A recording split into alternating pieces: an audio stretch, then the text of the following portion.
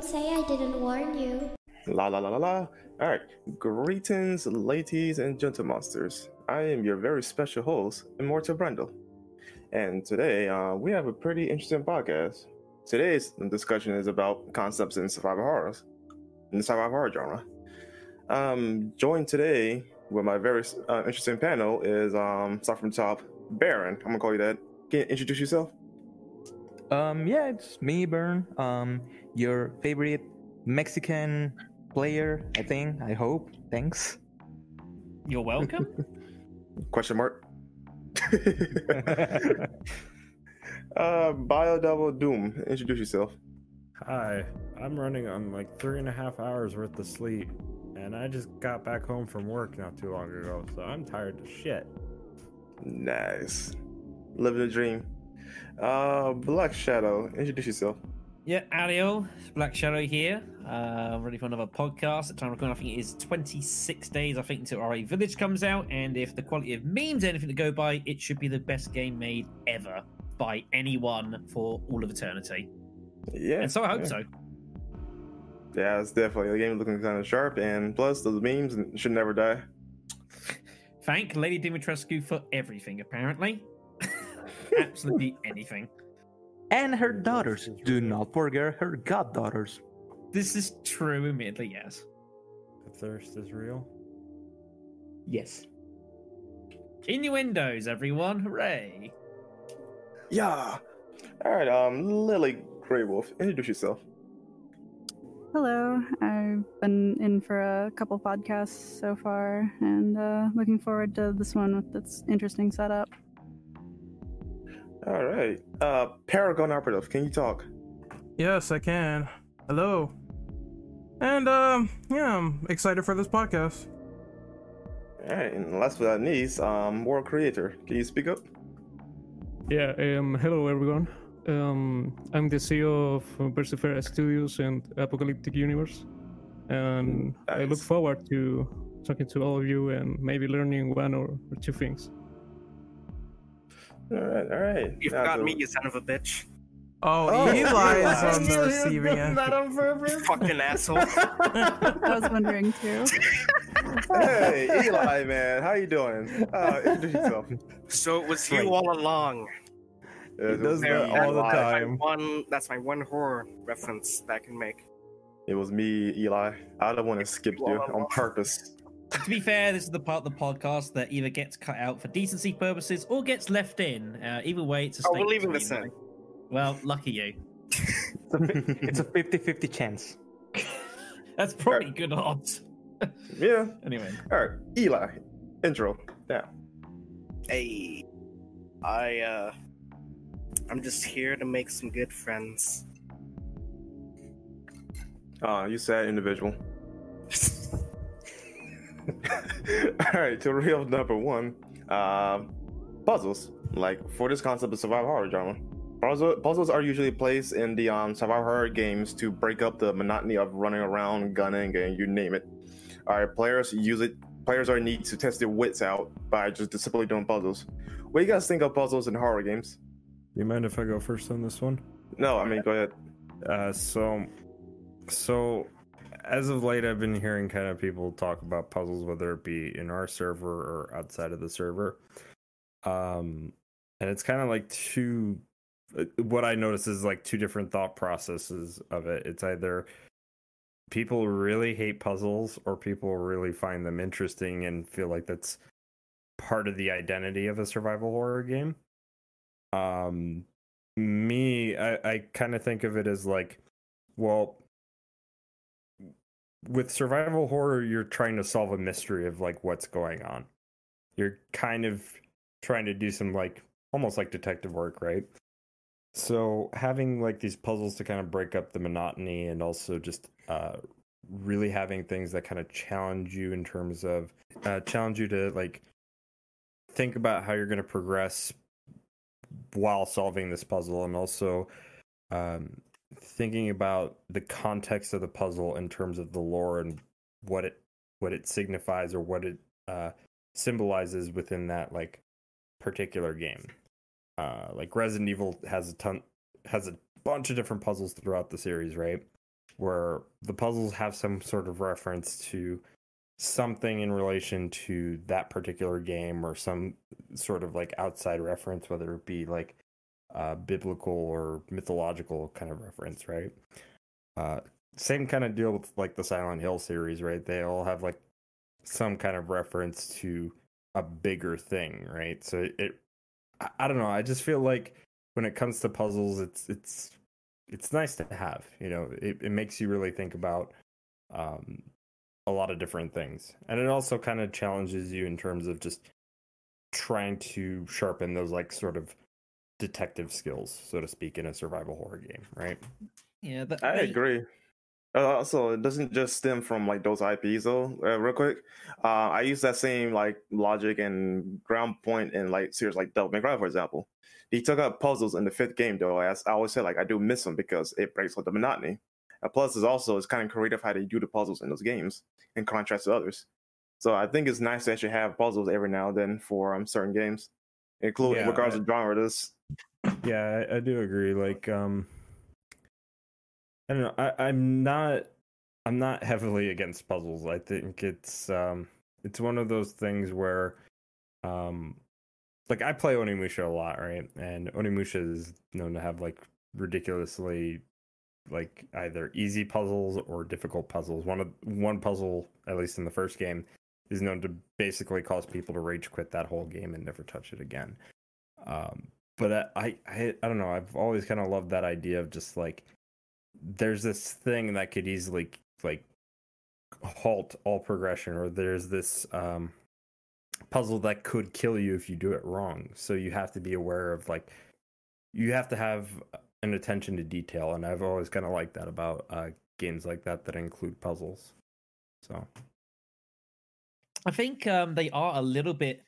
They're kind of a bit of a callback to gaming's history in a way. If you think back, survival horror is hardly new. It's been around, like 25 years, 30 years, depending on how you want to look at it. And obviously, you go back that sort of like time. Games didn't have the ability to have these vast, sprawling environments you explore and go and do all this sort of things. Games ultimately had incredibly limited amounts of space and data and stuff that you can involve in, and that ultimately meant that the worlds you explore are pretty heavily limited. I did not too long ago. I was doing streams of the original Alone in the Dark from like 1924 or whenever it came out. I forget exactly. That might have been an exaggeration. But obviously, no, that's like the time period of the game. I think actually you might be right. Yeah, I think you got it mixed up. Like that's the time period of the game. Like the first three games are like set in like the late 1920s, early 1930s. I honestly don't remember. And I'll take it. At least I'm half right. The point I'm trying to make is that what you explore is a manor house and some underground tunnels. Now, in a game nowadays, you would never get away with that. You would be absolutely, completely shafted for it. But obviously, at the time, there's only so much you could do. So puzzles, along with the small ways, was a way of trying to kind of get more out of the limitations that you had. It was a way to kind of keep people in the same sort of area, manipulating a few objects and kind of fixing them. And whatever else, that sort of thing, and kind of extending the time people spent on a game where you couldn't just explore, like 100 towns. You had one at most if you could explore half of that. So, right. I think like just in that regard too, because we're talking about like limitations, right? It's a good way, at least with those older games. It was a good way to kind of mask like the overall like playtime of the game, because like if you didn't like, let's take Alone in the Dark or even the original Resident Evil, right? If you like removed any of the puzzles or all of the puzzles in those games, like those games would be significantly shorter. Like you'd probably be able to beat like the original Resident Evil in like half an hour, maybe an hour at best, right? If you didn't know what to do. Yeah, it's a lifeblood of the game. Granted, you can actually do that with the puzzles in the game. It's just that it's one of those things where it's like if you completely got rid of those, then it kind of, at least in the case of the original Resident Evil, right? It kind of defeats the purpose of the game. Like you're supposed to kind of go through this mansion not really knowing what's going on, not really understanding the the issue, well, not issues, but the dangers that lie ahead, and you're trying to solve what's going on and investigate all these little things that kind of lead to the overall narrative. So Yeah. But what it's done is by being a heavy part of these games when the genre sort of started developing, it ended up becoming a staple. And what's ended up happening is as you've then gone through your time periods into your Silent Hills, into, this horror game, that horror game, is that they've kind of been very reluctant developers to take them out because it's part of what makes survival horror. And now the issue you've got is now you've got much more modern games now have to try and incorporate that same sort of puzzle style into these games where you don't necessarily have to be doing it for limitations. Now, some games do this really well. I still argue, I think, Resident Evil Remake 2, I think, did it exceptionally well. The puzzles are there or thereabouts. They're usually kind of contextual, but it's nothing too crazy intensive. It's something sort of that you can do, and they're kind of cute. But it's not something that I think everyone gets right at all. And it's difficult to find a balance now, between exploration and puzzle solving. You need that element to kind of, as a degree of investment. But obviously you can't overdo it because you're not there to solve a puzzle game. Ultimately, you're there for a horror game that you're trying to survive. So it's this very kind of weird balance that developers have to find now from what was a necessity if you go back 20 years. Yeah, that's a good example for using Resident Evil 2 remake. Like the whole environment itself technically is one giant puzzle once you get the hang of things. Yeah, I end up loving the puzzle story too. Mm-hmm. One thing that sorry. Oh no, but I was just saying that it definitely adds to the atmosphere and just the setting for a lot of different games. Because as you're going through, to really think as an example in Resident Evil, when they have the Spencer mansion and you're going through and it's it adds a layer to how twisted was this person to build their mansion in this way with all these gimmicks. But Spencer, yeah, definitely, where it's just so not only did he create a whole bunch of other creepy nonsense, but even down to the very detail of the place where he lived and did a lot of the research, he would mess with people. And sometimes that adds a lot to just the survival horror atmosphere of just how messed up is this person? What are they doing? It goes back to the idea of serial killers that would do stuff like that, where there's the big haunted hotels or something where there would be rooms where you'd open a door into a brick wall or something, or the stairs wouldn't go anywhere, trapdoors, things like that are just inherently creepy. Where it's I imagine that the guy needs to go to the bathroom. He tries opening the door. He's like, "Oh damn, I need the red jewel for this. What is a red jewel? Oh right, I left it at the top of the shelf in the book, hidden behind. Oh damn it." Yeah, exactly. Where it's just what sort of purpose some of that stuff had, and what it adds to the atmosphere the more you think on it. Yeah, that's actually what I was gonna say quickly. One thing that I love about the puzzles in some games, now that I've recently been playing through all of the Resident Evil games, is that some people maybe they complain about puzzles saying that they seem out of place or things like that. But I think that the Resident Evil puzzles, at least most of the ones that I remember, they do actually look like they could be in a place like that, and they seem not only relevant in the context of the game, but also in terms of the either mythology of the game, the lore of the game, and stuff like that. And I think that's something that actually makes the puzzle feels more genuine because you really feel like you're learning something with that. Sorry.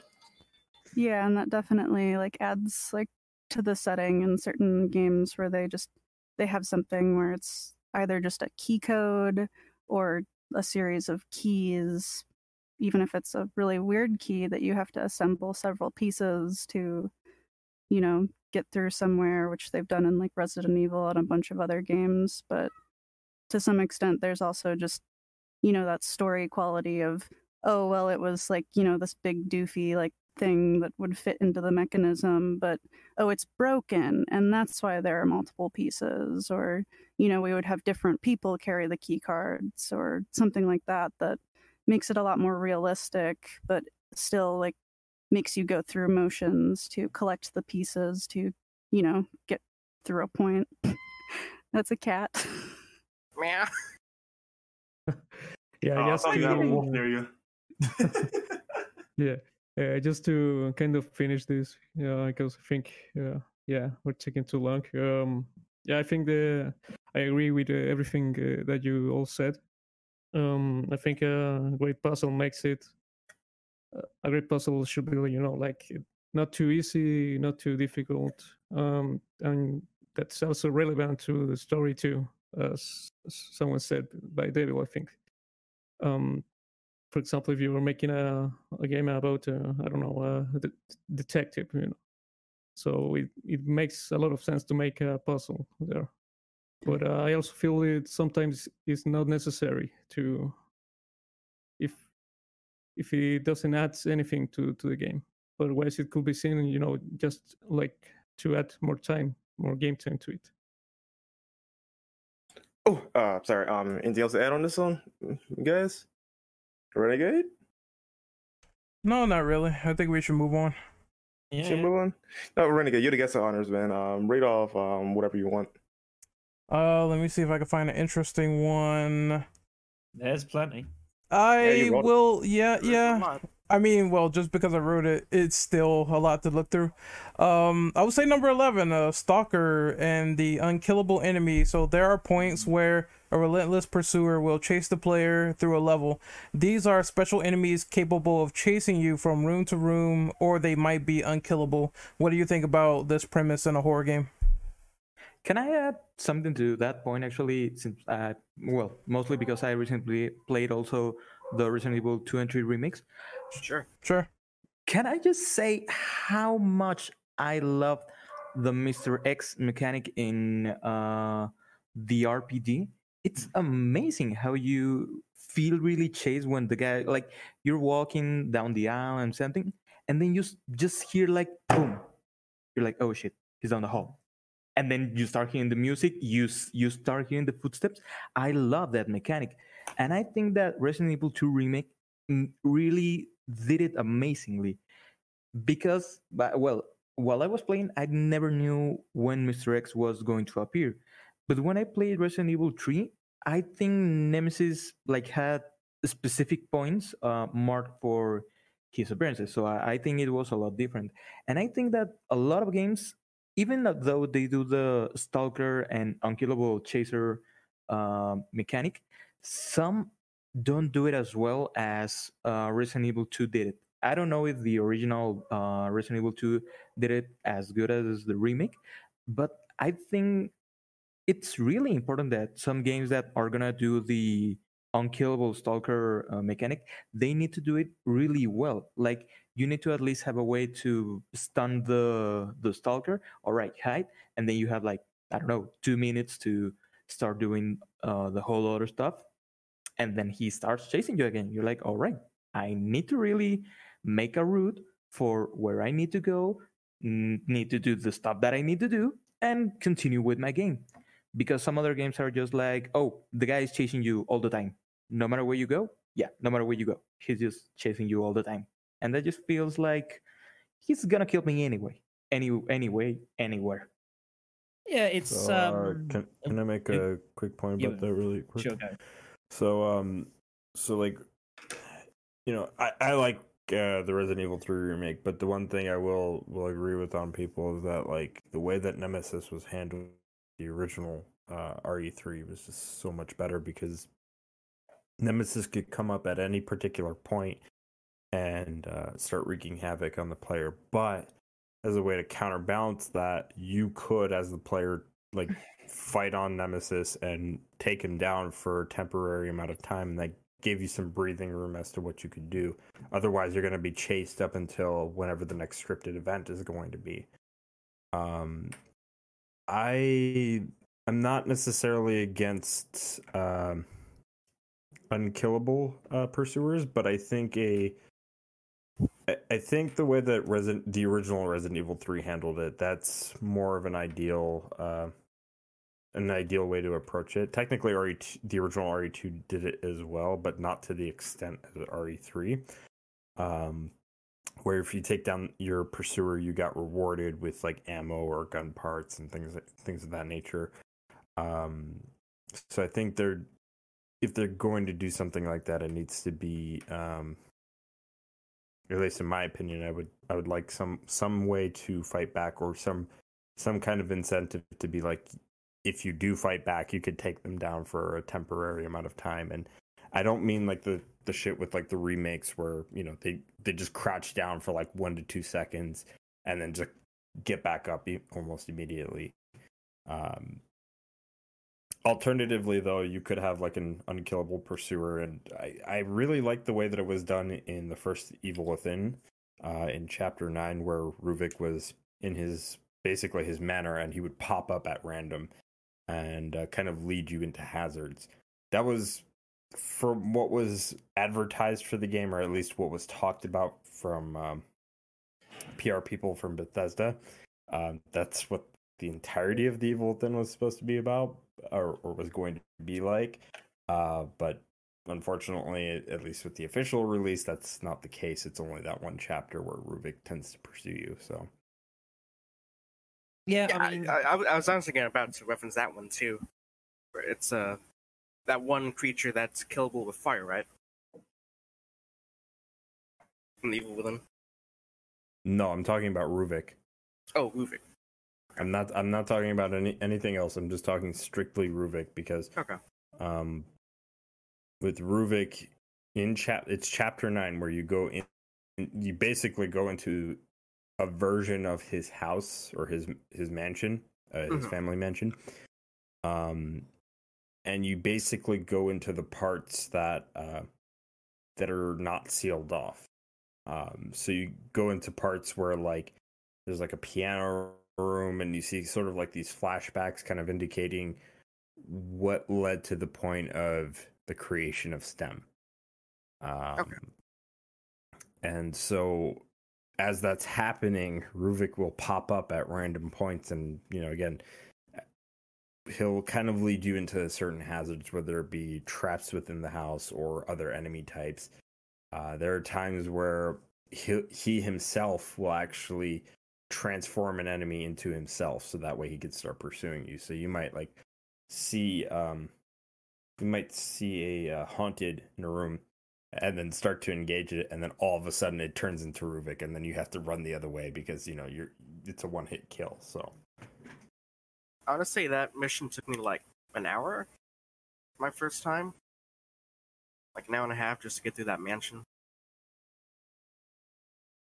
Back on point, I want to say that the unkillable enemy is fine. It just depends on the circumstance. I mean, I didn't really have a problem with it in Resident Evil Remake 1, so it just depends on the spacing and if it's done well. If it's like just a guy comes up to you and one hit kills you and you can't do anything, which is what some of the Evil Within 1 bosses did, then it's pretty much kind of bad in a sense.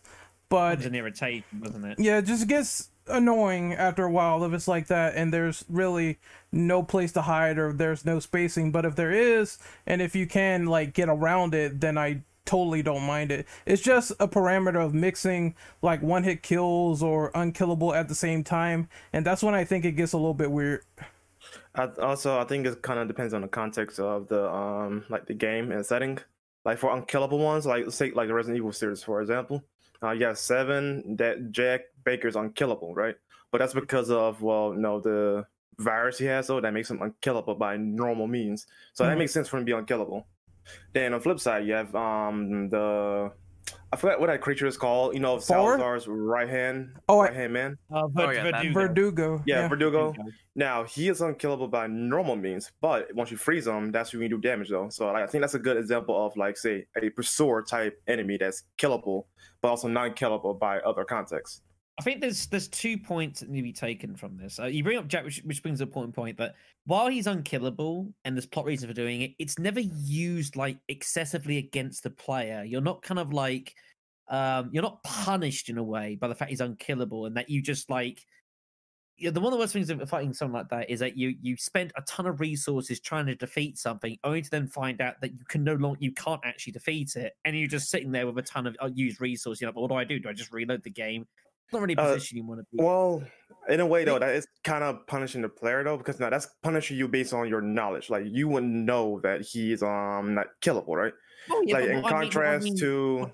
What I want to try to say with something like Jack, for example, or the Tyrant, or Nemesis, or any of those sort of things, is that you'll never get no return. You know, at the very least, you kind of down them temporarily, and then it becomes always like, okay, so I can spend resources to buy myself done, so I can get away. But it's not like there's never a point where you just sink like 100 rounds into something, only to find out that you could have sunk 1 million into them and nothing would ever have happened. That's what I'm trying to say. Like, there's always some sort of you're always trying to get something out of them. And I think what's more important, anyways, is kind of it's not so much them when they're in your face; it's kind of the threat of them appearing. You know, I think that's why someone like Nemesis, for example, helped popularize the whole idea so much. It wasn't so much scary when he turned up; it was the fear of him turning up because you didn't know when it was going to happen. You knew it was coming. You knew every now and again he was going to harass you, and you have to deal with it, but you didn't know quite when. And that's what I think was more effective.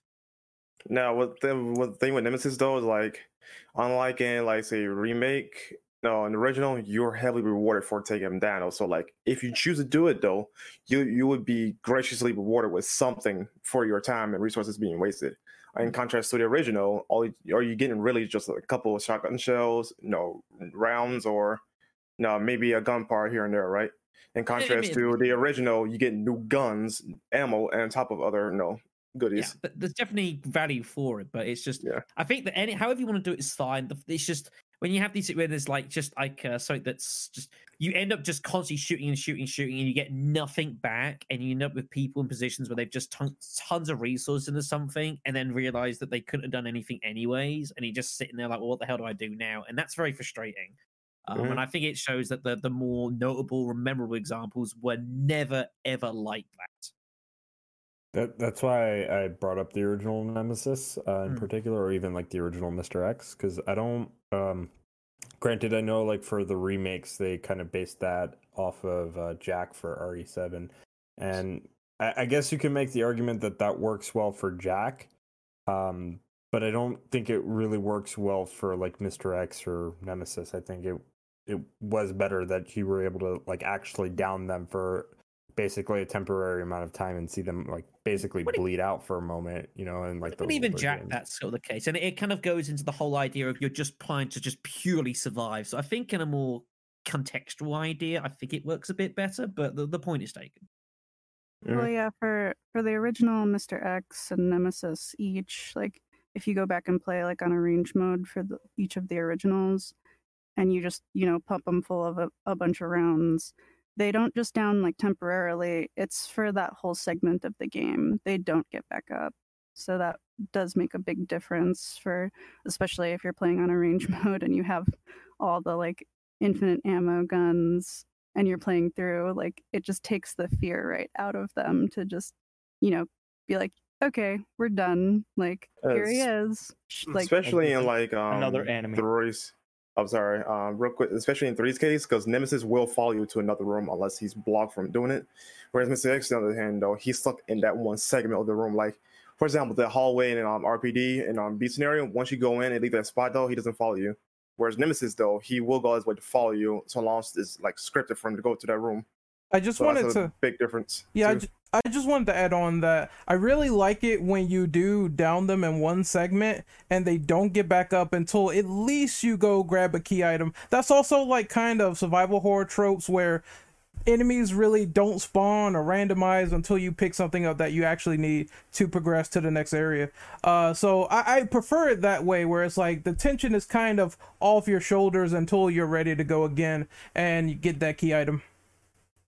Also, real quick, right before we get off this topic, I want to talk about PT. And I know we've been talking a lot about like someone who's like actively pursuing you, but in PT, you had Lisa, who's actively stalking you, like actually watching the player, and that's something I really, really love in my games. Like the story that you cannot see, or someone who's like always watching you, no matter what you're doing. Yeah, we don't get many stories like that. Yeah, we don't. Maybe like Alien, for example, might be another example. It's sort of that idea, although not quite. Close enough, okay. No, Yeah. Ray and Fatal Frame. Yeah, like pursuers that I ain't talking about like enemies that are stealthy. I'm talking about ones that you legit cannot see like on screen at all. I suppose, yeah, this is true. Ruvik, I guess, if you really want to get into it. No technicality, yes, because he's technically not on screen. He just fucks with an enemy and turns into him, and does that. Yeah, I was gonna say Well, in yeah, Fatal Frame as well, where sometimes you don't even know that a ghost is there, and you hear sounds, and if you aren't like paying attention, they're like right there, and you can't even see them yet. Or sometimes they're just floating around for a while, and you can't see them, and you know there is a ghost here because there was a sound and the filaments lit up, but you don't see them yet, and that can add like a lot of tension as well. Yeah, that's what I really enjoyed in Fatal Frame. And as I said in chat, this will be ripe for an opportunity for something like maybe a Predator survival horror game, because that thing can literally cloak.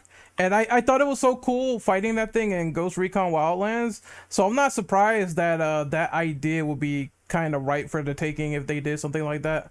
But that's just diverging, so I'm going to move on to the next one. I think we're done with this, right? I had wanted to mention a couple other games because we spent a lot of time on Resident Evil specifically, but one of the games that does this a lot throughout the series is Siren. So they have the unkillable enemies throughout the whole game, and I kind of hated it, where you could, like spend a ton of resources to get them to just stop, but then, 20 seconds later, they're back up on their feet following you, and it's just like there was nothing you could do. Haunting Ground was another one that I was going to mention too, where throughout, and we have a separate category for games like that in Clock Tower. Oh yeah, so. Haunting Ground is definitely a good example of pursuers, because you get a pursuer like every act in a way, and each of them are function differently. Where they're more like bosses, and you can do like temporary things to stop them with some of the like extra items you can like throw at them, or obstacles to stop them, and Clock Tower has like a similar way that it will function with things like that. Or take advantage of their characteristics, like with Daniela, I believe her name was. Yeah. Yeah. Where you also have stuff like Silent Hill does a few of those throughout the series as well, where you have Pyramid Head who recurs, even though technically there are certain parts where you kind of get him to go away. He still is like an unkillable enemy, as well as like the ghosts or Walter and 4. But I think that it kind of depends on the type of games. Like for example, that you mentioned Clock Tower. Like I dislike, or I complain a lot about Clock Tower 3 gameplay, and the way that the Stalker formula was made for that game is actually really well done. In the case that, well, basically you have like, I don't know, 5 or 6 levels in the whole game. Each level has a different Stalker, and once you meet the Stalker, they will be chasing you all the time. You gotta run from them. You can defend from them using like the holy water jug or something, or you can hide from them. But they can find you if your fear level is like way too high. And I actually like that mechanic a lot while playing. Like I felt that like I was getting really nervous the first time I played it because of that, because I was like really being like, oh damn, what did I do? And it was I think that's a good way of doing the Stalker formula. At least that's what I felt. That's why I also like remodeled for the same kind of reason. All right, so is everyone done with this one? Yeah, I could read off the next one. So I could just pick anyone, right? Yep. So I'm going to do number 5, run and hide simulators. You might find that there are certain survival horror games where the protagonist does not wield a weapon due to the game design. Therefore, you're forced to rely on stealth and running away to survive. I, in particular, really hate this gimmick, mainly because it's so overdone in the indie scene that had it been like 1 or 2 games and it was every so often, I wouldn't have minded. But literally, like 90% of indie devs go for this type of survival horror game, and it's so unoriginal. It is one of the... it is one of the most boring style of survival horror games, in my opinion. Yeah, I agree. Yeah, Now- I have to agree with you. Now, I understand that you can maybe make the counter argument of, well, you can look at something like Clock Tower or Haunting Ground, which also kind of do the same thing, where you're essentially running away from your pursuer. But at least in both of those types of games, Clock Tower and Haunting Ground, you're essentially using your environment to defend against anything that's pursuing you. So at least in those games, I feel like that's a little bit more forgiving, because it's like you have some means of defense. Whereas like something like, hold on, sorry to cut you off though, but you also gotta realize the context of certain games. Like, not all games going to have that same type of gimmick as Clock Tower or Haunted Ground. Yeah, you can use the environment against them too, though, but you can also use the environment to actually throw off your pursuer and get to another point of the room where you need to go. Case in point, I'm going to use Atlas 1 as an example, mostly the first game, because this one does it the best. While let's say Chris Walker, he is your pursuer throughout the main game until the end of the game, right? You cannot fight him because he will crush you. No shit, right? But you can use your environment to outsmart him because he's not the most intelligent guy in the world. So either you go to another room where you go slide through the cracks, evade him, or hide in locker until he starts checking the area, and then yeet out. Now, it's just based on the context of the game itself, where you can use either the environment or what other means. So I can't sit here and say all are the same versus a lot of them just sharing the same type of gimmick. Yeah, It's just contextually speaking. For like Outlast, for example, right? Like, you don't have like, say, I don't know, like a rock or any kind of throwable item to throw off your pursuer, do you? To make them go look at a different direction while you try to sneak off. No, like you don't have anything to really like kind of. You really only are just doing. Let me just try to yeet this enemy. You're not like trying to like basically block off their path from chasing you, or like lead them astray to a different area so that way you can go run off. It's nothing like that. It's just basically, how can I run past this guy without him seeing me, or at least run past him to the point where he'll stop chasing me, because it's scripted for him not to chase me past this point. Yeah, and that's something that something like Haunting Ground or Clock Tower does really well, where they have points you can hide in, and then after a while the enemies will sort of like pick up on your hiding spots and they get you out of them, which is pretty like horrifying the first couple times it happens, but yeah, after a while that does dry up as well. I know, like with at least Clock Tower 3 in particular, they added the sanity meter. So like if your character is like freaking the hell out, like hiding isn't really going to do a whole lot. The sanity meter honestly sucked a lot, but we'll get on that other topic. Can you, speaking about like hiding from an enemy and just doing that the whole game, can you imagine like how scary a game will be where the enemy starts learning about like what you do? Like, for example, I'm gonna chase him off and then I'm gonna hide in this closet. All right, the guy now knows that, hey, you disappeared. But what if the AI of the enemy starts learning and saying like, hey, he hid in that closet like 5 minutes ago. Maybe he's in another closet. I'm gonna check here. And the AI of the enemy starts learning and making the game more difficult because it's a stalker that is basically, getting better at stalking. I know it's not a run and hide simulator, but isn't that something that Alien does?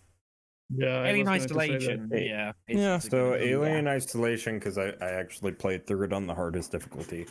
The whole gimmick with that game is that aside from the androids, when the xenomorph is chasing you, you can hide into lockers.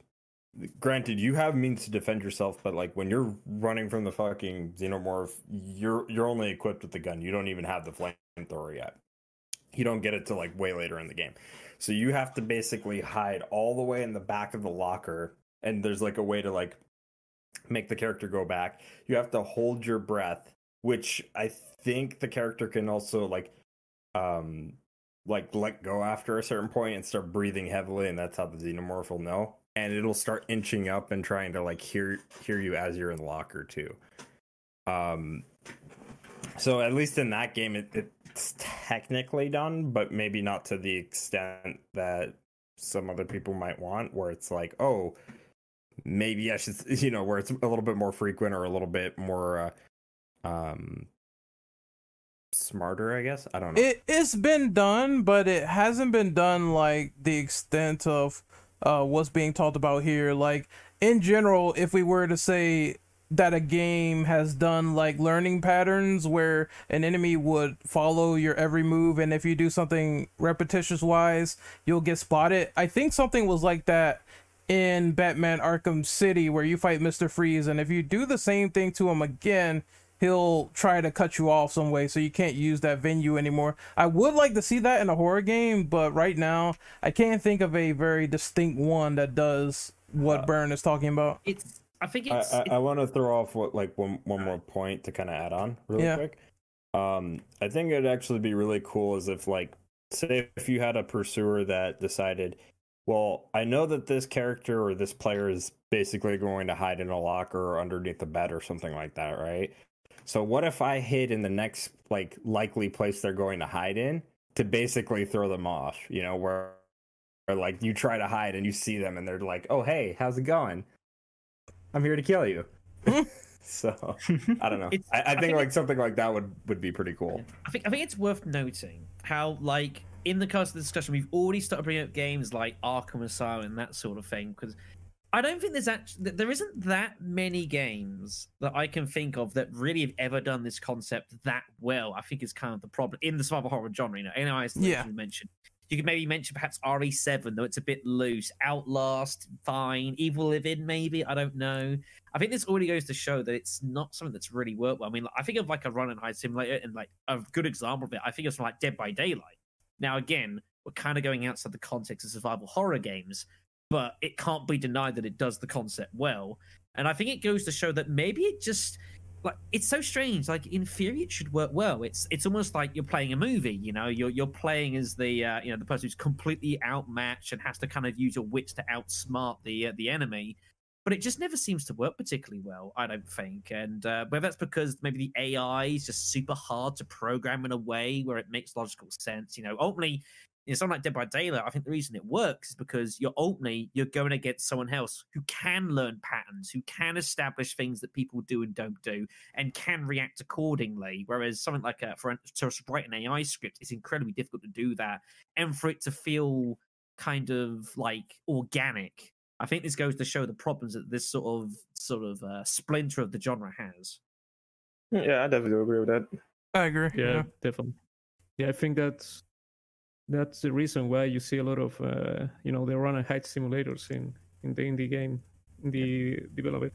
It should definitely also be noted that there are absolutely tons of indie games out there. There are going to be some that will get it done pretty well, but unfortunately the vast majority are either going to be rehashes or just fairly not very good implementation. Yeah, like mimicking PT a lot. Yeah, a lot of PT, Allison Road, stuff like that. And that was a huge problem. Like, basically, that happened as soon as PT got canceled. Like, every indie dev and their mother wanted to make their own version of PT because it was an open market. People looked at them for they were just looking and seeing dollar bills. We've mentioned this on previous podcasts, and everyone jumped in on it. But then it oversaturated everything, and then and nobody ever thought like, hey, maybe this isn't exactly what Silent Hills is going to be to a T, because even like when Kojima and Productions was talking about that at the time, they were saying like it was going to take elements from all the different Silent Hill games, good and bad. I mean, basically, PT became its own genre. Yeah, but it pretty much became its own genre, for better and for worse. Yeah, but I think this goes, like much back before, from games like Amnesia and Penumbra, the hide and the run and hide simulator. I think that game is what spawned all the indie games that try to copy that, because it's something it's cheap to do this. You don't have to work so much, for something that you guys were proposing, where you had machine learning AI. So yeah, and because there's not much creativity, it's easier to copy something that's already made. Yep, I am in 100% agreement with that one. I think it's just easy to do. I wouldn't say like I'll say that I enjoy Outlast for what it was, but it is one of those things where it's like, well, I wish I had like maybe something to lure or distract enemies or like some kind of weapon to do something. But yeah, it's cheap to do. You don't have to spend like extra data worrying about people getting shot and reacting to it. I think that's a lot more precise with the things you have to do. And yeah, it's just one of those things where it's like it did get oversaturated for a while with the whole PT boom. I just wish that maybe it was a little bit more creativity than just the looping door room that everyone wanted to recreate over and over and over. I will respect people that at least tried to make their own game from that gameplay style. And that's about it for me. By the way, Amnesia sucks. Don't at me. I haven't. Yeah, I mean, I haven't played it, so I can't say. Either love the run and hide simulators or you hate them. It's kind of there's just not enough strong examples of it for it to become like a really defined, like accepting the thing. Like there are examples where it's worked, and there's plenty of examples in games for it to work within it. But a game truly fully based on that, like there's very few examples of it succeeding particularly well. But I'm more down the middle of that because I don't like or hate it though. I just go by game. Like again, I like Atlas a lot, but I don't like Amnesia. People love Amnesia as well. But certain games they do it certain things well, but again, like none of them are super strong. Where it's like they just have a lot of weaknesses in the setup. I think I've talked about it in past podcasts from like years ago, but like just to kind of reiterate that point, like my particular issue with like these types of like horror games in particular is that like it basically is there to cater for the lowest common denominator, the casuals, right? They'll look at it and be like, oh, it's that scary game that said insert YouTube or Twitch streamer played, right, and screamed their out of the like top of their lungs, right, like set during their streams or whatever. And my kind of issue with it is that it's like because of the trend and how many games we got out of this, at least from the indie scene, at least there's a lack of variety within the genre, and I think like it's very limiting because when you see some actual new and interesting ideas for survival horror, it kind of gets drowned out by what most people want to play, at least in the casual side of things, and it's kind of unfortunate. The misconception with that sort of thing, of course, is you're not necessarily watching it for the game; you're watching it for the reaction. And I think this is a bit of a misconception that people miss more often than they realize, and that, I'm not saying it's not a criticism of the game, but it's something that has to be borne in mind in a conversation like this. Yeah, I think, a good combination will be this run and hide simulator kind of thing, and you combine it with some type of combat system where you can actually fight back. I think that's actually what could work really well. That's actually what we're trying to do with our last project. I think even the guys who made the Medium Bloober team, they said that they're gonna make horror games with the concept of fighting back because the Medium did not have it. So it's interesting to experiment. I would say if people feel creative enough to do a horror game, then if they want to implement more complex systems and they have the ability, then that should be 100% warranted. Yeah, but definitely. I think we should probably move on to the next one if anyone wants to pick one from the raffle. I'll pick one though, and with this question, I'm gonna add in a sub question with it. All right. Stamina meters. A bar that causes your character to be fatigued after a certain period of time if you drain it. How you guys feel about this mechanic in survival horror genre?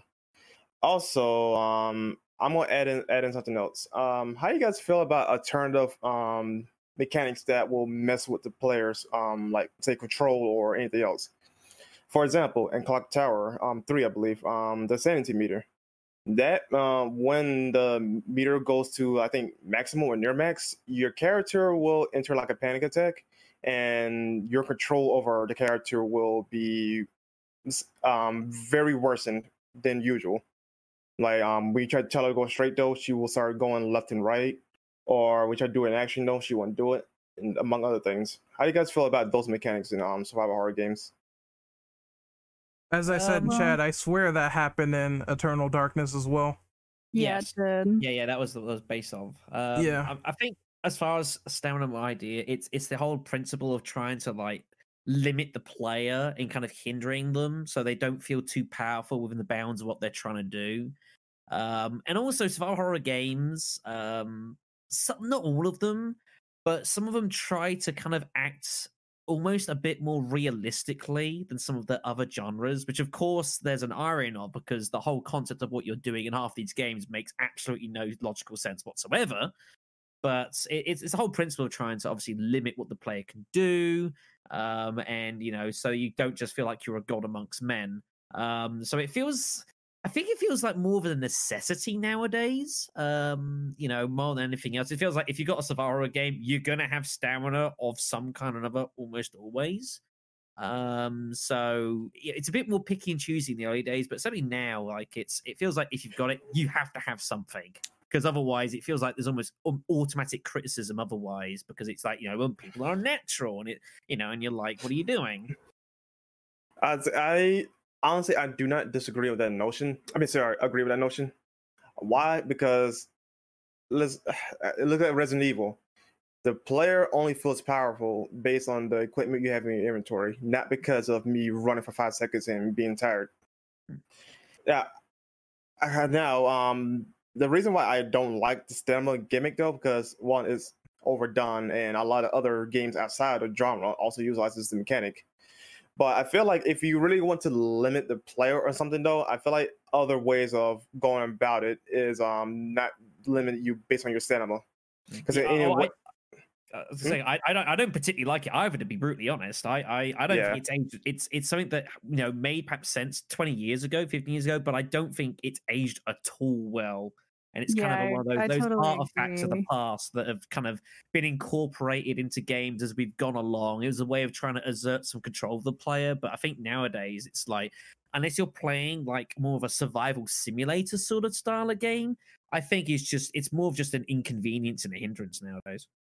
Well, Yeah, I was 'cause- gonna say that it in most games that I've seen it doesn't even really like slow you down for that much of an amount of time, where it just builds up again so fast, or it just makes you a little slow for a little while. Well, it does where it's, depend on the barely game too. noticeable. It does.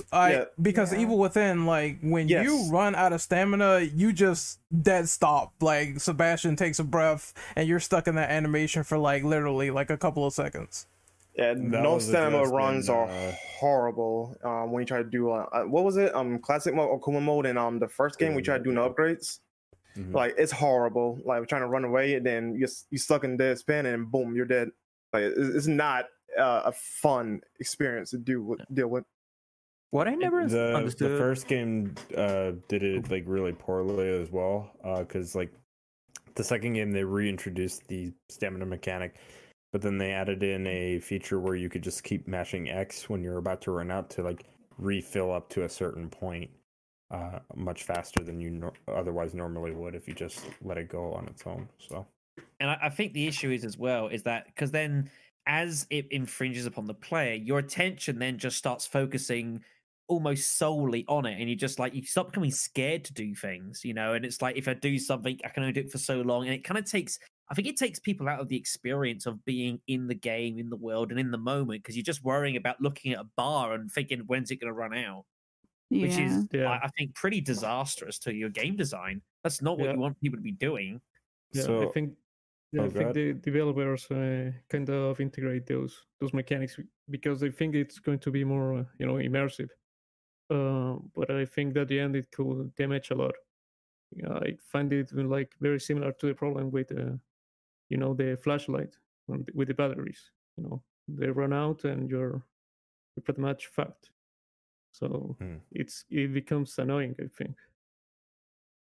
I think what it essentially boils down to is, and I kind of said this in chat as well, is that it's an attempt to have a lack of control, or giving the player a lack of control, which to a degree it makes sense. You know, you're playing a horror game. You're not trying to give the player like tons of ammo and resources and stuff like that. But then there are things where it just kind of doesn't make sense, or doesn't really need to be there, in terms of just taking away a form of player control. I'm like indifferent in terms of a stamina meter, but I don't think that I would really care if it was gone or not in a survival horror game. However, the other point with the sanity meter, for example, I think like stuff like that could work very well, but it just needs to be worked on more heavily, because we haven't really seen it a whole lot, actually. Yeah, I think that for most games, I would probably ditch the exhaustion meters and a lot of those things, unless it's like more event based, because sometimes that's like, you know, a good breakaway of just the like, oh, my flashlight ran out like at a certain part, where being like in the dark or something like that will like add to that part of the game, or like a certain enemy that it like clicks with really well. But just having it like throughout does really take away from the experience for a lot of games. And definitely like with something like the sanity meter, a lot of the time it just comes in like intermittently, where if it does like totally like have like end up in something where you would have like that like panic, and you just either run around until you calm down, or you could take like, I think in Haunting Ground they had a couple of the like calming like items that you could use that could make it stop. But yeah, I like, mean, some of like I those, think Haunted Ground did better than 3. yeah, than Clock Tower.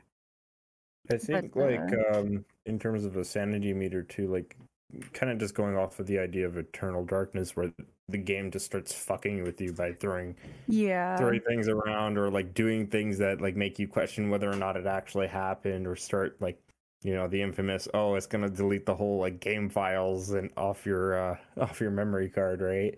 Yeah. That type of thing, where I think they could implement that in a way where maybe you start seeing things, maybe you start hearing things in game, or certain things just kind of start looking a little different than they normally would. Stuff where maybe it's going to get the player to question what's going on in the game, rather than just being like doing something that might have worked maybe say 10-20 years ago, that probably is just going to be seen as like very cheap or very predictable in modern games. And that was something for like Eternal Darkness, where sometimes it would randomly happen if your meter wasn't even that like depleted. So that was something where it just seemed random for different levels. There was one level in particular where it seemed to happen a lot more, and that level was also one of the levels where they had an area where you could refill it, and you can go back to that area a couple times. So I think that was also just like something that throughout the game just made it different. But in that game, it definitely did have, when you were missing like a small chunk, sometimes you'd wander into a room and the walls would be bleeding a little bit or something. And they definitely had a couple of moments where you'd walk into a room and you would like fully walk into the middle of the room, and then all of a sudden like your character, like something like either like your arms would start falling off, or the character would like die like in some like really violent way, and then you would end up back in the previous room as if you had never gone into that room. So it's just like a total like break. And sometimes your meter didn't even have to be depleted or that far down for it to happen. So it was kind of interesting, but definitely something that if they had had some different breaks per level, or something that made it like a little bit more random, and they like either wouldn't repeat them, so like maybe there would be like a list that the game would keep track of like on its own, that, oh, you already got this one, like let's not do it again. Might be like a way that they could kind of take the like, okay, like how many times am I going to walk into a room and explode before I get sick of it. Yeah. So these are like fast meters, right? Something like that. What about something that's more like more long? Like I don't know if you guys played Resident Evil Outbreak. That game you could actually get infected. Oh, you mean the virus meter? And lots and lots Yeah. and lots and lots and lots and lots and lots. In context of that game, though, that is used to stop, like, to force players to finish your job quickly and get out of the server. Because at the time, though, we didn't have like very strong servers, at least for Capcom. So like, they wanted you to actually beat the game or just die. You know, It's a to time not limit. clutter up. Yeah. Time is effective But- what that is. If they bring that back, personally though, they have to do it right. Because we do have items that can like slow down like or stop poison altogether, right? So like Yeah. if they implement like something like that, like combine viral sample to like slow down the progress of your virus infection, like I think that would be neat so long as it's done right. I mean, in the context of Outbreak, that's exactly what they did. Yeah, So- I'm talking about like ignoring like the online portion. I'm talking about legit like in another Resident Evil game, like a main. Like say Resident Evil 9, they bring that back as a full-on mechanic for story context rather than just stopping you from playing the game for too long. So I know it's done in that game though, but I'm just strictly talking about feature games. Yeah. Anybody else? I was gonna add on real quick. Did we talk about consumables and those having like slowdowns and meters like batteries? Because I like stepped out for a second. Well, consumables. No, I don't think we did. Yeah, that's kind of like also a little bit annoying too. I don't want to like diverge too long on that. Just I prefer it where it's like Silent Hill.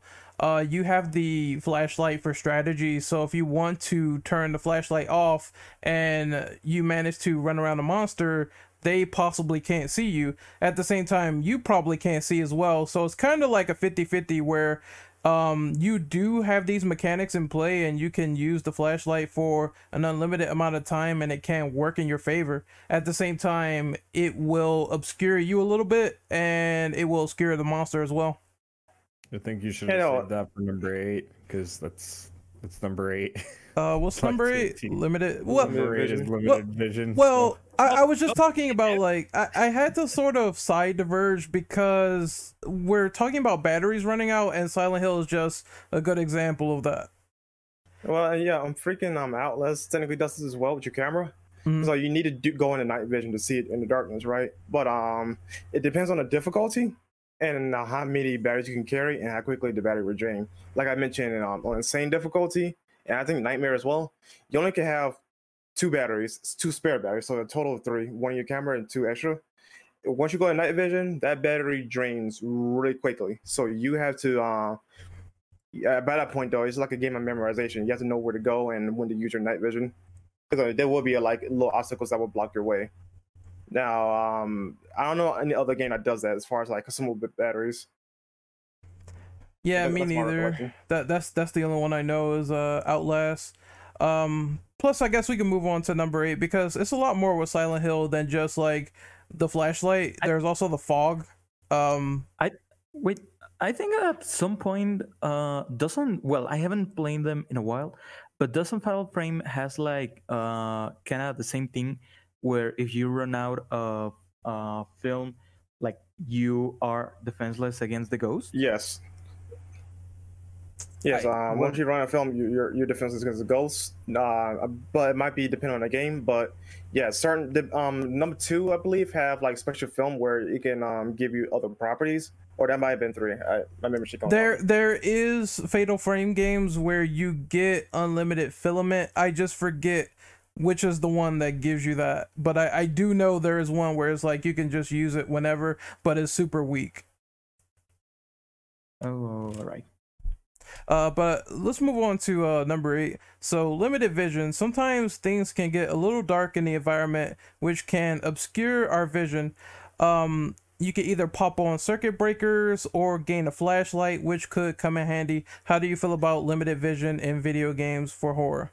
I pretty much don't have a problem with it as long as it's not too dark where I have to adjust my TV settings in order to see something. Oh yeah, if it's like that dark, like artificially dark, I don't want that. Cause I would still like to see the floor. Cause God forbid, no, there could be a zombie on the ground. I couldn't see it. It's not something you can base a game purely on. But I think as like in limited uses in specific areas, like I think you can definitely it's something you should be using because it's taking people out their comfort zone. And it's trying to almost like to try and set up situations so you can ambush the player. Which makes logical sense. Oh, I know a perfect game for this. Invader Studios that made Daybreak, was it? Yeah, they made a Resident Evil 2 remake themselves, right?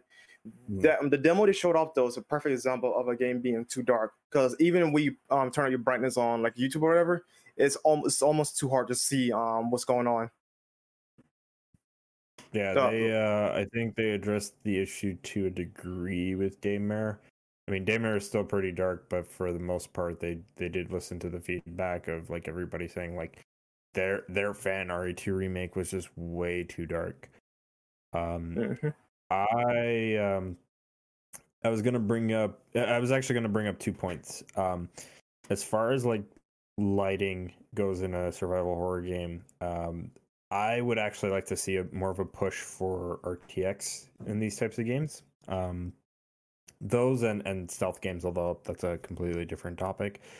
Only because lighting is so key in a survival horror game. So I think like you could really make some well lit rooms, but also some very dark and atmospheric rooms as well that would work well with an RTX feature. The second thing, and I'm surprised not many of you have brought this up yet, weather. We don't see a whole lot of weather in survival horror games, and yeah, we've talked about Silent Hill with fog, but how about like Extermination with the snowstorm, or how about Cold Fear where it's constantly raining and you're in the middle of a sea storm, stuff like that. I think that would be a really cool way to like to diversify in terms of like the style. A lot of horror games do have weather. It's not the main focus. Right? Yeah, it's not the primary focus, so they don't really. So that would be a nice change of pace. Yeah, so I guess it depends. Like for like if you were in the middle of like a wildfire, that would be more unique. But I think a lot of games have like rain and thunder, where it's like the middle of a storm. Yeah, a lot of games rely on like rain, but a lot of the time that rain just ends up going away after a few hours or maybe like just an hour, right? Whereas like I brought up Cold Fear and like even Ren is talking about it, where like you're in the middle of a sea storm, so like you're on a ship and it's constantly swaying with like all these waves crashing onto the ship and everything, and it's very poor and low visibility. So I think that would be a really interesting way to like change things up. Same thing with like I brought up Extermination. You're in the middle of a blizzard in like I think it's in the Antarctic. Yeah, so I think a lot of different games use cold weather as well, where you're like stuck in the woods, or like Code Veronica goes into the Antarctic specifically again, or something like a Strange Journey if you count that one. I think also, well, originally wasn't RE5 going to use the elements of sunlight against the player? Yeah, like a dehydration. Yeah. But you know what? Like imagine if we had a survival horror game set in like some kind of desert environment where you could just have like a random sandstorm occur. Right? Or, like, maybe the sandstorm is like Yeah, yeah, or like maybe the sandstorm is like just a never-ending thing, right? And you're stuck in this horror situation where you have to navigate through a very, very low visibility like terrain and whatnot. Yeah. In a horror situation, I think that'd be pretty interesting. Yeah, why not? These games are survival horror though. A good example to take inspiration from really would be like, say, Uncharted 3 when you're stranded in the desert, or Metal Gear Solid 5 because they handle like, the sand environments pretty well. So yeah, that should be nice in a survival horror game. But also, I'm gonna point out too, like, let's hope that Resident Evil 8 has like a snowstorm type thing coming in. Oh, dude, that'd be really fucking dope if Village had that. I can definitely see it happening. Like I think it makes sense. The problem is that I think a lot of the time these kind of these sort of concepts, they do get used in games, but it's only generally for like kind of as gimmicks for a certain area or a certain period. Yeah, that's what I was thinking too. I mean, I know example, let's say Left 4 Dead, for example, with Hard Rain. They've got a campaign based around the fact that the rain gets worse and worse as you go, and it starts infringing later on. But like you can do it for short sections, but to like try and span that over the course of maybe hours, I think you start kind of risking to kind of tire out the player and to kind of it loses its charm, from what is kind of a cool game mechanic if you only play it for maybe 30 minutes or an hour. What if you start extending it to sort of 4, 5, 6, 7, 8 hours? That can become a bit of a drag, and you start kind of losing the focus of why it's there to begin with. It's just there for being there rather than kind of serving the purpose that it's been put in for the first place. I think, well, like with that regard, like I think it just varies because like if you can have a interesting setup for it, right, and a logical reason as to why it's happening, right, a strong reason too, it could work well. I'm not saying that like every single game should, obviously have weather effects. Some games are just perfectly fine without them. But I think as a nice change of pace to do weather effects that we don't often see in survival horror games would be pretty nice. Yeah, just as a nice that has a place, and it's an underutilized mechanic, but it's open to being overexposed very easily is the danger. And once it's overexposed, that's it. It's just kind of gone, and people start hating on it very, very quickly. So it's got to be used. Well, it's got to be used in moderation. Just as a counterpoint to that, though, it's like you could really look at anything like that. Like take a look at open world, right? At least so. I agree. Yeah, like take a look at like open world, or even like how we talked about first person horror games, right? Like both of those things, like essentially went overboard with that stuff, and now with like almost every game is either open world, or a lot of horror games are starting to go for more of that first person route rather than trying to experiment with new types of ideas. So yeah, so you can really make an argument for anything, at least in my opinion. But I agree, but I think something like this is open to that level of overexposure. I think more than some of the things. But I agree. Obviously, everything has its limits, of course. So are we ready to move on to the next one? Yeah. Sure. Who wants to read off a question? Somebody has read before. What are you, Black Shadow? Want to read off a question? You had to do it the moment I've accidentally closed down my list, and I don't know where I've put it. Hold on. Someone else, please. I'll do the next one. Okay. Lily, you want to read off a question? I know. I was just looking at the list, trying to pick one. Does anyone have one in mind? I suppose I'll throw up the one that I mentioned, which is the use of backtracking in games. Obviously, I think it's something that's. I mentioned this earlier. I think it's another one of those things that have kind of been used a lot in older games because you only had limited environments. But I think it's interesting nowadays how games I think try to approach it, which is why I mentioned it. I have a love-hate relationship for backtracking in video games, especially horror ones. Now, I don't mind when they try to do things like populate the area with new enemies, or they might have like a door or a gate that you couldn't access with the previous character. We saw a lot of this in Resident Evil Code Veronica X, where there's areas where Chris obviously could not get to originally, or Claire, and is vice versa. So I do appreciate the element of putting in new enemies and trying to make things fresh, but you are going through like the same environments, just something might be broken, a mainline pipe might be destroyed, and there's another side that you spawned on as opposed to the previous character. So it kind of creates this thing where there's not a lot of visual variety, and that's kind of a little bit disappointing in my opinion. At the same time, I do like it when they try to either change the environment so much to the point where it's completely unrecognizable. Like I saw this with like psychological horror games where it's a lot of stuff with the mind screwing with you even if you're going through a previous haunt. I will give Code Veronica a degree of defense that there is at least some. I mean, there's more variants of Code Veronica than there's given. Both with military base, because the place has been blown up to some degree. So there's several areas that you obviously can't access. There's also quite a few have changed. The Antarctica, like again, it's the idea of giving the player the feeling that the actions they're taking at the time has consequences.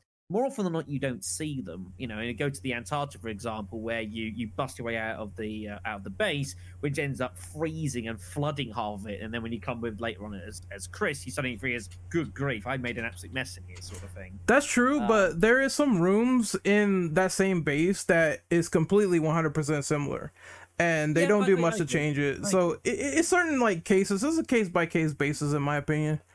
Yeah, I think the thing is, if you're gonna reuse an area and change it like almost entirely, you might as well just make a new area. The whole idea of it being an area you've been in is that you have at least some familiarity with going on, even if it's not quite what you expect. Well, actually, get my 2 cents on this real quick. Mm-hmm. Capcom is probably arguably the best, and also depending on the situation, the worst when it comes to backtracking. Like with Resident Evil, especially the first few games, like once you go back to return to a old area, you're gonna run into like new enemies, and plus you probably get some new items on the way as well. Yep. So like it's not going to be the exact same experience. You are gonna have a new shift and change, but also depending on the game though, like the environment could actually look completely different as well once you return to the area. Case in point, let's look at the Democrat games, the first 3 games in particular. Once you return to an area, though, something could drastically change, especially in case of 3, when story context, when the tower shifts around, you could literally run into both new and old areas, or interconnect with old areas that should not be together because of how the story changed the settings. Yeah. So also on Onimusha, once you backtrack to a certain area, though, you're going to be running into stronger enemies up to that point once you get to the story context of this setting. Dead Space is another example as well for that sort of time era. Yep, exactly. But here's does that really well with the mansion, where you go back to certain parts. But here's the problem: like, are those new elements good? Because I swear to God, I was about to get to that. each and every single time for Code Veronica, running into those stupid poisonous hunters in the middle of the military base, it is not fun, in my opinion, compared to the beginning of the game. Yeah, I was actually about to get to that too. Like the worst examples, or at least the somewhat worst examples, would be Democrat 4 and also Code Veronica, and maybe Resident Evil 4, depending on you look at it. But in case of Code Veronica, they have respawning enemies, and unfortunately, 2 enemy types are poison. So you better be good at bobbing and weaving, like those damn butterflies or moths, whatever the fuck they are, and sweepers, I think, right? I think that's more choice of enemy, really, than they probably shouldn't have put those enemies in there, especially in some of the numbers they. I think that's more that's the problem than the design. Yeah, but I think so. Like you're gonna be going back and forth in certain areas naturally. So if you kill those guys and then come back and they're back again because they respawn, that could be kind of tiresome.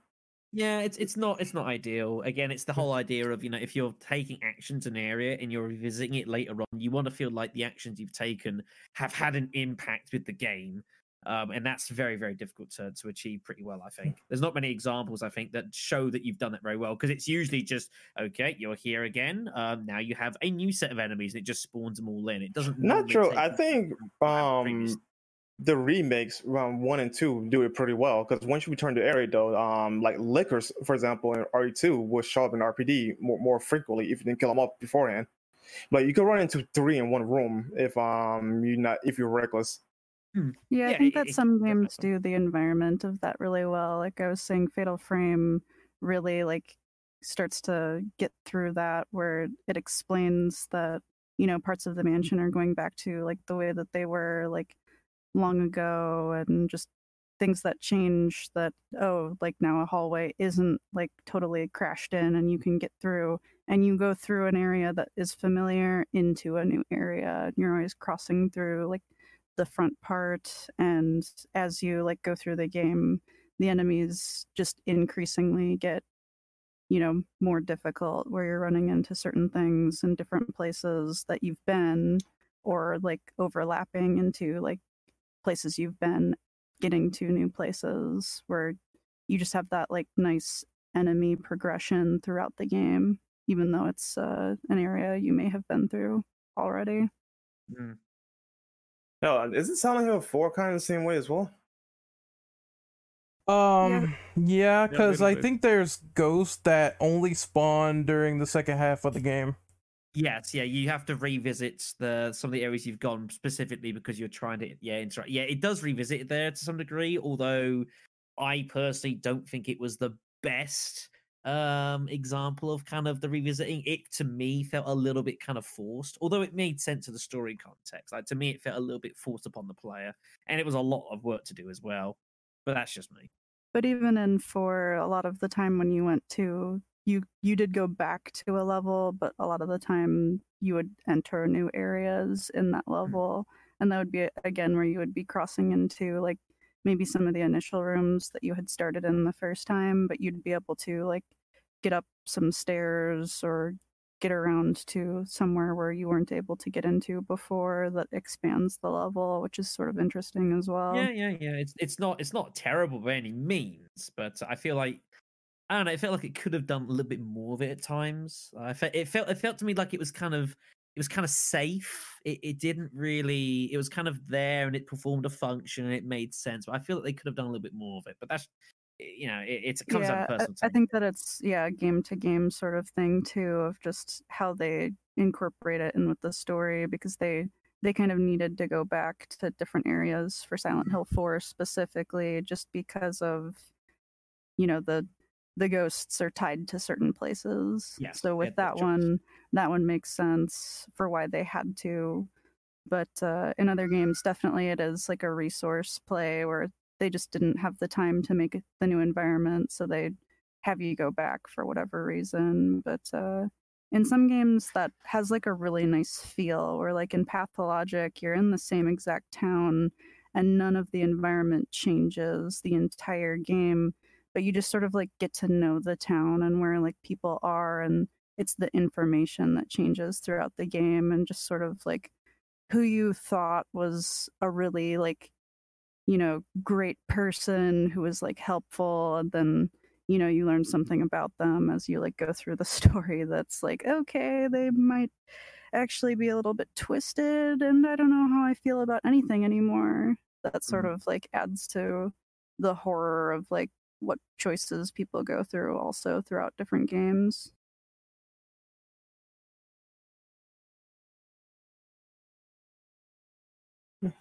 Anyone else? Yeah, anyone else? Going once, going twice. So, to the goals and the red dress. Lily, what question you want to read off now? Okay. I'm looking at ones we've. I just zoomed out the. Pick a number, any number between 1 and like 6. I don't know.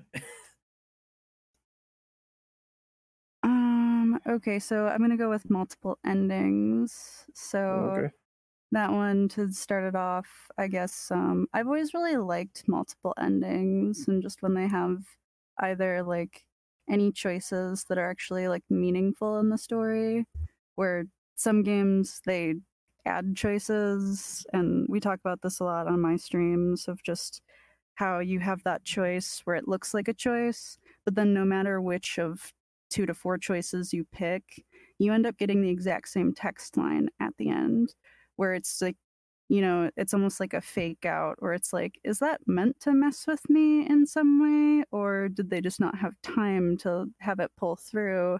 And then you'll realize in some of those choices that every once in a while, one of the four does change something, and it'll, you know, come back to like which ending you're going to get, which some games, the endings, like, you know, you have pieces of them that you do feel like were fitting, but then sometimes you don't, and that sort of encourages you to go through and play again to get a different ending. And I don't know how anyone else feels about that, so I mean, it has replay value, and plus, depending on the circumstances, though, it gives you a reason to find the canonical ending. Yeah, it's pretty strong on a functional basis of what it actually manages to achieve.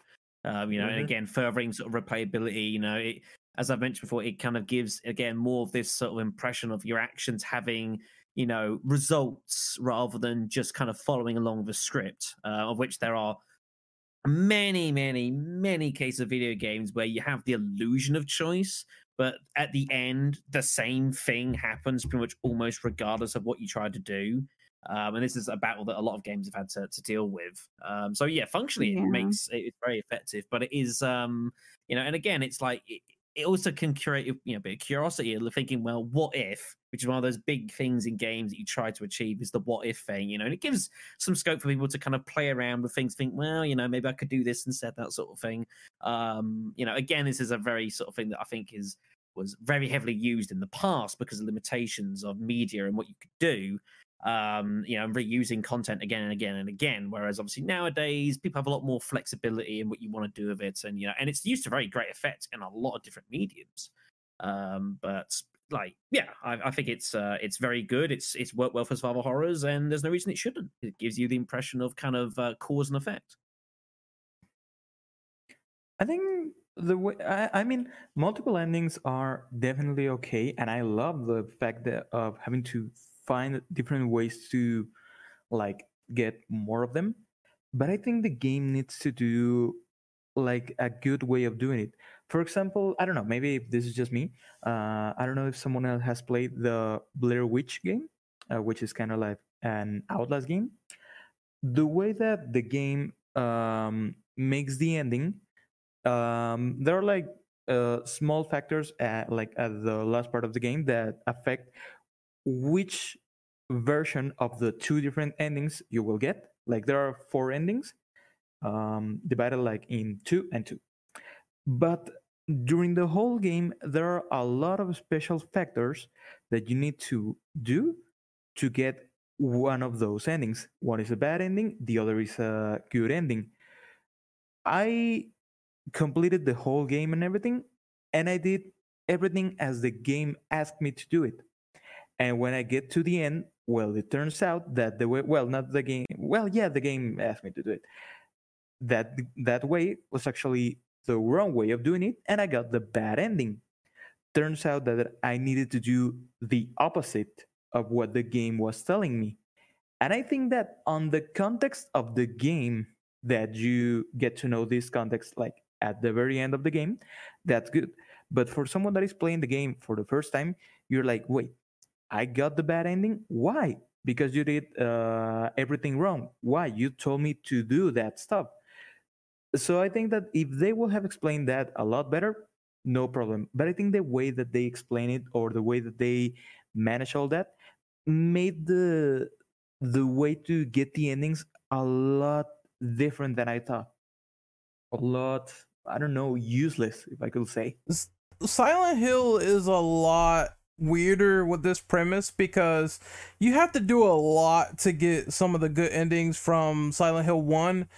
You have to get the red liquid, you have to go and get the container in order to pick it up, you have to save Sybil, then you have to do the side mission for Kaufman.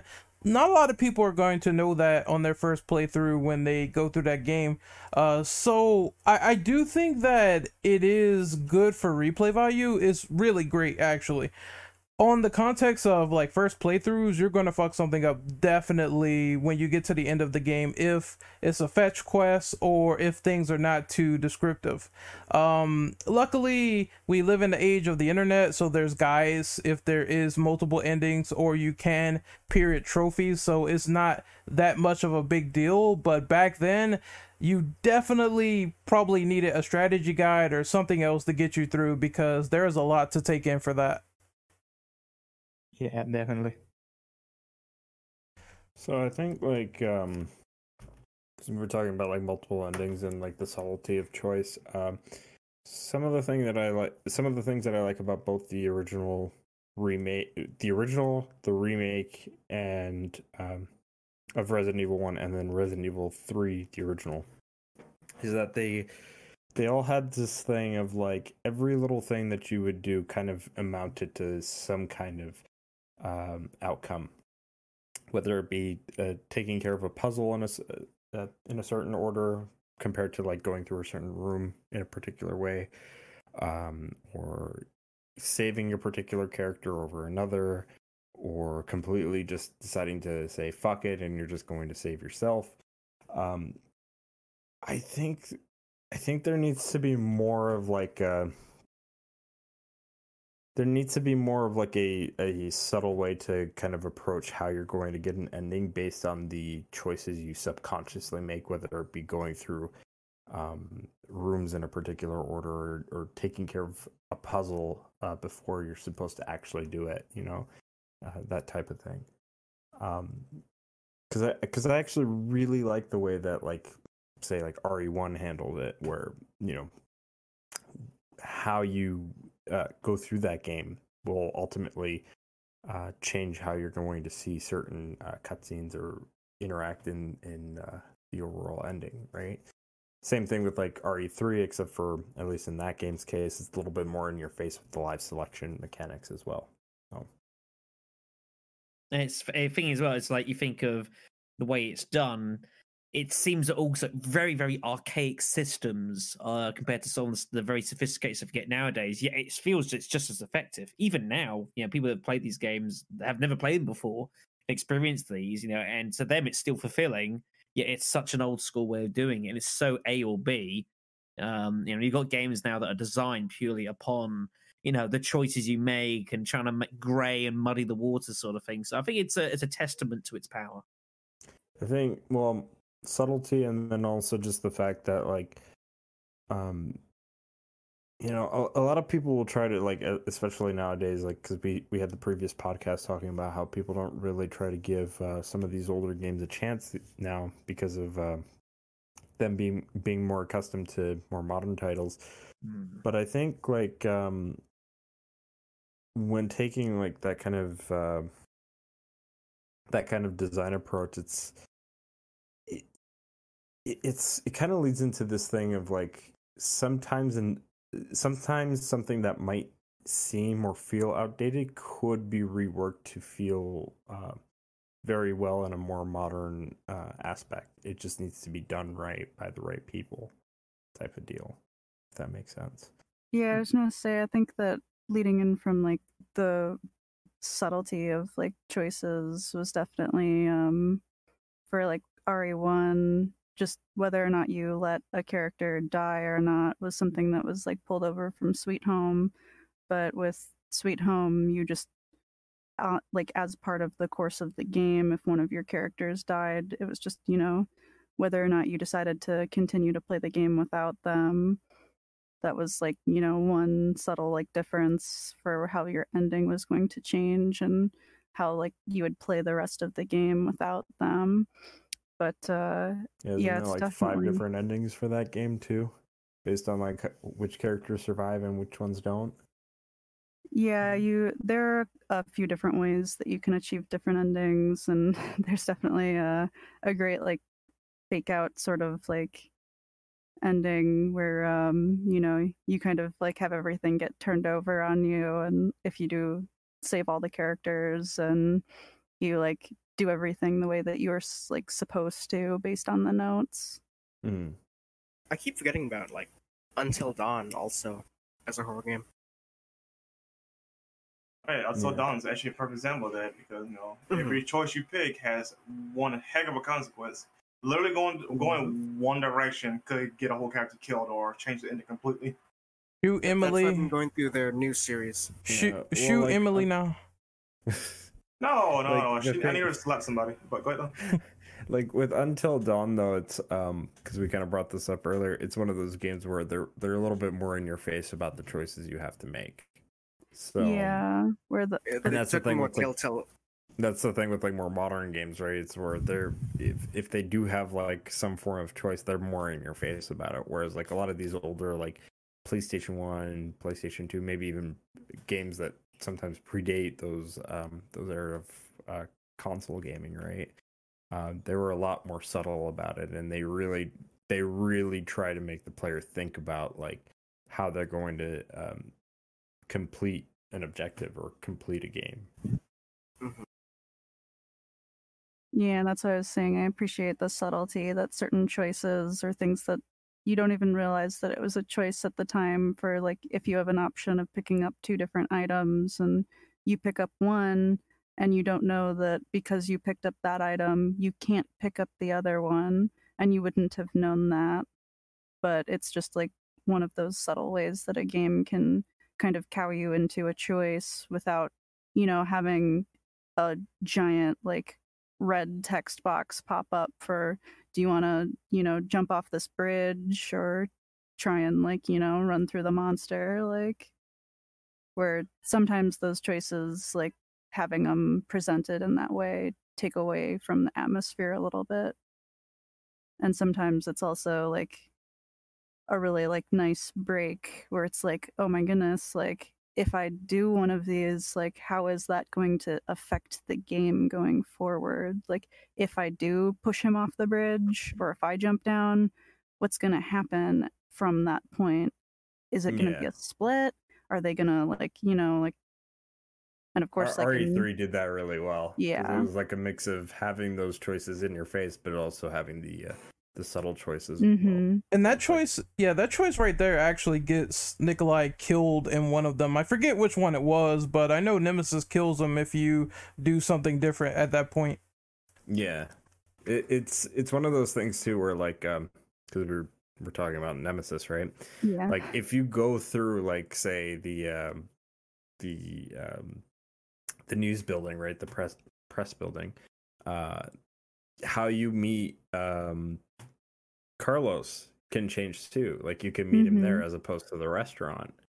So like a lot of those things where it's like you can subconsciously make a choice, and it'll lead to like different outcomes in that story. And I think that is something that I would like to see in more modern titles, which we don't really get to see all that often.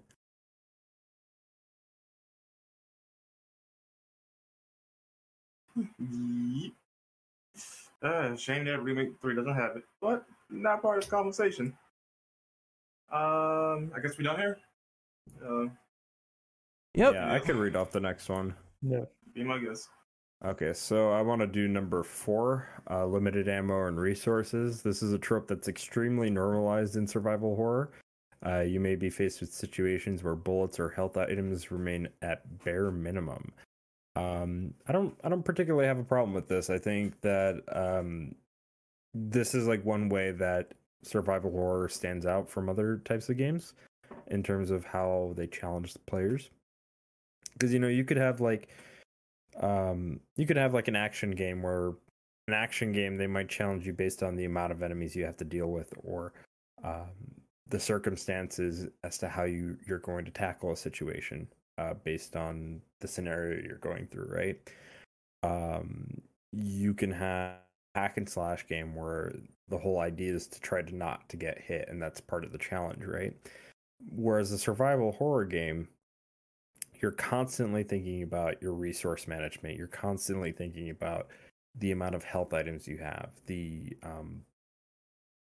situations that are going to, potentially get you poisoned or cause you to start bleeding or whatever kind of ailment that can occur within a survival horror game, right? So I think in that, with that in mind, like, I don't necessarily have a problem with it, and I think that needs to be like a standard at this point, or it should be a standard. Granted, we do have action horror games which kind of deviate from that standard, but we'll get to that at a later point. So yeah, definitely. I think that having limited resources is a survival horror staple. Just anytime when you're running through one and you actually have run out of any like item that is necessary to get through to a next bit, that's definitely just whether you don't have like a key or it's that you don't have bullets because you either, were rearranging your inventory and forgot to put them back in, or you just straight up ran out. But any like moment where you don't have what you need is definitely like an extra layer in one of those games. One thing I will add to this, so long as the limited resources are not goofy or clunky, like case in point, Evil Within, you see a big ass box of shotgun shells that holds at least like 8 to 12 shells, right? And you only get 2 out of the box. Like, no. That's Resident Evil definitely did that system better, where you get at least, depending on the game mode, of course, but you get like 12 bullets or 10, out of the case instead of just 2. You usually get like say it's handgun ammo, you usually get 1 magazine worth of that amount, right? Or like shotgun shells, like if your shotgun holds up to like 6 rounds, you get about 6 rounds, right? Yeah. So, that kind of deal. Yeah, I mean, for like original, like you would get 30, and then for like the shotgun, every time you got a case, you would get 12. So it was a bit much for some of like the early ones where you never ran out of ammo really, unless you only took so much with you. But usually you could stack it, so it was never that much of an issue. Silent Hill was the same way, where you pretty much always have 300 bullets on you, and it just kind of gets to be a bit too much in games like that. Where at least in Silent Hill's case, they kind of have more of an emphasis on melee combat. Well, Silent Hill has that thing where they do magic pockets where you can keep as much ammo and stuff as you want. Obviously, if you play on hard mode, that sort of differs and it takes it down a bit. At the same time, there can be inventories where the system works against you. I think case in point was Silent Hill 4. Now I know some people might like this inventory system, but I personally do not, because I feel like with the way they set it up, it encourages you a lot to go back to the room constantly over and over to dump items because you have like limited inventory space. I think a good balance is really important for designing these games and making it where there's not way too many bullets, because it goes into the whole action horror question, which could be done for better or worse. Oh yeah, that for Silent Hill 4 specifically, they did that to mess with you. They didn't want you to be running around holding all the items or to even pick up every item in the game. Like the golf clubs are straight up in the game to mess with you if you pick one up, because they break and then they're like stuck with you for a while. So it's definitely, or the doll, which totally is in the game 100% to mess with you. They almost want you to not pick up items in that game and to ignore them like almost exclusively, aside from like key items. That's true, but it also increases the backtracking just a little bit, which is why I but say not if you don't pick up the items is what I'm saying. There are a lot of items that I would just straight up ignore, especially like in a subsequent playthrough. It's like, there's some, I don't want that at all. There's some that's like you really need, like I'm talking about like the ghost killing weapons and stuff like that. Yeah. You do have to keep going back and forth because you're gonna want to need like those items right there, because they will start to hound you like much later in the game. So I would prefer if, yes, limited inventory stays and limited ammo resources. It makes these games very distinct. At the same time, I do feel like it needs to be just balanced out, because there's going to be some stuff you don't want. There's going to be some mechanics in there where they won't let you like discard things easily. I never liked that at all, where it's like I got to keep some junk or I get junk all the time. It's stuff like that that kind of drives me up a wall. Being able to drop items is definitely like really useful for certain games. Some games it definitely can hinder you for a game like Pathologic, every once in a while, if your inventory is full of key items, someone will give you an item and it won't make the noise that the item, or you won't even hear it. So you won't realize that a key item just got dropped on the floor and you'll leave. The only thing I don't like about item drops is when it's in stuff like RE0. I feel like that was not handled the best. Oh my god, Zero's the worst offender of that. Yeah. They took that specifically from Sweet Home because they always try to like do as many throwbacks to that game as they could, and Sweet Home was one that you could do that. You could go to any point where there was an item and you could change it out of your inventory, because in Sweet Home your inventory per character was limited to 2 items, so you had to be really choosy with what you were taking in that, and dropping things was just a major mechanic in the game that they really wanted to use. I appreciate the biggest issue. I'm sorry, but the biggest issue with Zero's case is that it worked fine in the train because it's very linear and narrow, so you can find the locations of stuff that you had before, right? Now, and we get to the umbrella section. The area is so big that once you drop something, though, you better hope you don't need it later, because you're gonna be backtracking a lot just to get that one item. And God forbid you run into a leech man. Not to mention you need the hook shot, which is like, for some reason, most essential item that you cannot find anywhere else again if you don't pick up the one somewhere else, you know? So like, Zero is like the worst case about it. It is, but I think like the players, when you play, I think have to sort of realize that it's going to be a mechanic, and the game does provide several kind of safe hub areas for you to manage your equipment as you go. And ultimately, there's no area that ever gets blocked off, at least. So it's not like you could drop something and then couldn't physically never get it back. So I'll give Zero a bit of defense specifically, because once you kind of realize that you're gonna have to manage your inventory in this way, I guess it comes to the fact I've played Outbreak tons, so in Outbreak that's also a thing you have to do a little bit. You have to make decisions about what you do and don't want to take. Although the fact that with at least with Zero, the fact that there's items that you are going to need later on, but you don't know where on the first time. The hook shot is obviously an infamous example of, like, if you put it down in a bad place, then that's horrendous because you have to go back and get it, and you could have left it really bad. But once you realize to leave stuff in a hub area, it's not as aggravating. But I guess for people who didn't do that, then obviously it's gonna be different experiences. I feel like it's just much of a danger because the health is not balanced out well between both characters, despite what you're carrying. Like I feel like because Rebecca has low health, you're gonna want her like in the background and not in the foreground, because if she gets hit too many times, she's dead. Contrast to that, Billy cannot mix healing items for some reason. So, like, if you leave Rebecca behind, he's never seen the herbs. I think that actually makes some degree of sense. That's kind of funny. That's so funny. I mean, just have you seen the herbs, man? Just crush them up and roll them up. That's it. Ain't that hard? I actually don't think that works in context to the overall series, because you have dudes that go to like other countries and find herbs. No, once you went beyond like Ari from Beyond, yes, it makes complete no sense. But at the time when Zero existed and it came out, it was defendable. I'll give it. I don't think so. I don't agree with that either. Because like you also play as a fucking civilian in RE2. Clara, right? Which, yeah, you could argue, well, she was kind of trained by Chris, but she doesn't have the level of training that he has, where he went through, the Air Force and years. Stars. So it's like he has years worth of training by the time she even gets some of the training that she got from him. I suppose Claire is a reasonable thing to mention. Yeah, no, I can sort of see a bit of that. Stuff like that, again, is something that Resident Evil took from Sweet Home, where each of the 5 characters, they have the lighter.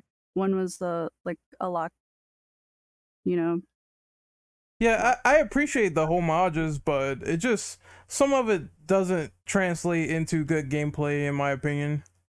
Yeah, but it worked really well for Sweet Home, and I think that was one thing that they had tried to emulate because of that, because they had a character who could cure anything, and that was probably like one of the worst like parts of that game, was any time that you ever needed that character. But it definitely led to like some pretty diverse like gameplay, especially like when you would lose a character and you would have to use items, use and find, and keep them around, with the like mechanics of your inventory anytime that you lost one to be able to get through the game. It was definitely really interesting, and it worked well in Sweet Home, but of course, like when you carry it over to other games, you have to try and figure out exactly how it's going to work throughout. It's like how we were talking about how certain gimmicks, like they just get tiresome after a while, and it's something that they may not have wanted to require throughout the whole game. Yeah, it definitely could have been some more forethought when really thinking about it. Also, I hate you guys posting the Wii images in chat. Weed. I know it's a bit divergent, but I kind of want to ask, how do you guys feel about like a bleeding mechanic in survival horror games? Because not too many have them. Personally do not like it. Revelations 2 is actually probably the most recent example of it, where even if you heal, you need bandages to get rid of the bleeding effect. Because if you don't get rid of bleeding, though, your health will still drain over time. It's kind of like poison. I don't think it would kill you, but it still is an inconvenience mechanic where, because the screen will have like these bloodshot effects going everywhere, and I cannot see shit. So like, and that actually got me killed more than once on multiple occasions during the campaign. The only reason why I ask is because like the only three examples that I could think of off the top of my head, Revelations 2, which I do agree at least with the whole blood splatter that like on screen, that's kind of annoying. But two other games that had it were Operation Raccoon City and the first Dino Crisis. And I actually really like it in the first Dino Crisis because I felt like it made sense in the context of that game. Yeah, Dino Crisis did it fine enough. Like it didn't like freaking obtrude my my vision or whatever. So I could live with that. Because plus it's more comfy to find items that can heal the bandages. Also, like Dino Crisis did it right, at least. I get that much. I would even give it a little bit of credit in ORC because it, at least in the context of that game, it kind of makes sense because it's more so if you sustain damage in the abdomen over a certain amount of time, and certain guns would be able to cause that kind of damage faster than others. And what that would do is it would attract more enemies towards said player or enemy, and could cause a player or an enemy to get infected, which I thought was a pretty interesting way to handle it. Oh, also another game that did bleeding the worst was Atlas 2. Another reason why I don't like that game, because it slows down your movement speed. So I don't think you can sprint, and you gradually it will kill you, I believe. So yeah, nah. Bleeding mechanics, personally, I'm not a big fan of them. I'd rather not have it than to have it, though. But if it be done right, more power to them. I guess like kind of my mindset of it is like because a lot of people don't really see the point in like having a poison mechanic in like RE games, right? So I think like a bleeding mechanic to replace it would potentially make a little bit more sense. Because you're probably going to take more damage as opposed to getting poisoned. It's really hard to get poisoned in an RE game, right? But taking damage, Veronica, of course, right? You're right. But most of the time with like most RE games, right, it's easy to take damage as opposed to getting poisoned. So at least in my mind, it would make sense to have some sort of bleeding mechanic, at least if it could be implemented right. And then just, at least replace those blue herbs with like the hemostatin bandages that they had in like the Dino Crisis series, or even like I almost forgot that Outbreak actually had a bleeding mechanic as well. Yeah, it does. It has a bleeding mechanic. It's you can generally you've just got to sort of stand in place, right? But the thing is, at least it's not permanent. It's an inconvenience. It does affect some enemies will go for like the leech man specifically. Will target you if you're bleeding, stuff like that. Which again is nicer as a gimmick. That does make sense considering they like blood. So yeah, exactly. So it goes in context of what's going on, which is nice. Now, if anything, though, Remake 3 probably could have benefited from a bleeding mechanic then, because since they don't have blue herbs in the game, you cannot take advantage of the defense boost you get from combining all three or just the red and blue, like in Remake 2. So there's that. So anything else about it? Nope. Going once, going twice. All right, and so, all right. Who was real to the next question? I can go since I hadn't gone yet. Oh, Eli, you resist. Yeah, technical issues on my end. I will pick action horror. All right, go ahead. Action horror is a subgenre that usually involves increased ammunition, melee, and a higher frequency of enemies. For example, Resident Evil 4 and Dino Crisis 2 can be considered as an action horror. So, Eli, you want to go first, or let someone else take a turn? I prefer action horror compared to like Running Hide horror games.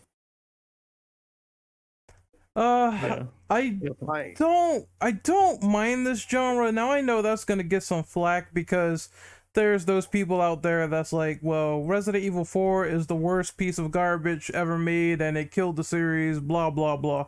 Not even a horror game. Yeah, it's not a horror game, but it is a good action game and it's something I enjoy playing. So it's an increased abundance of ammo. Enemies will drop it. There's a lot of enemies to keep the player on their toes. And, you know, sometimes there will be those creepy elements. Like, even though 4 is not a horror game, you can say the regenerators are definitely creepy, or there's elements of them actually trying to build the atmosphere with the prison later on in the labs. Yeah, you can have your atmosphere or your creepy enemies though, but you know, as a whole, that's not enough for me to justify being called a horror game. Because I can say the same thing about RE5, you know. Well, the genre it spawned from is still definitely horror, and that's what they're trying to market it as. So, despite them not actually like referring to it as a straight up action game, it does have those action and horror elements blended in at the same time.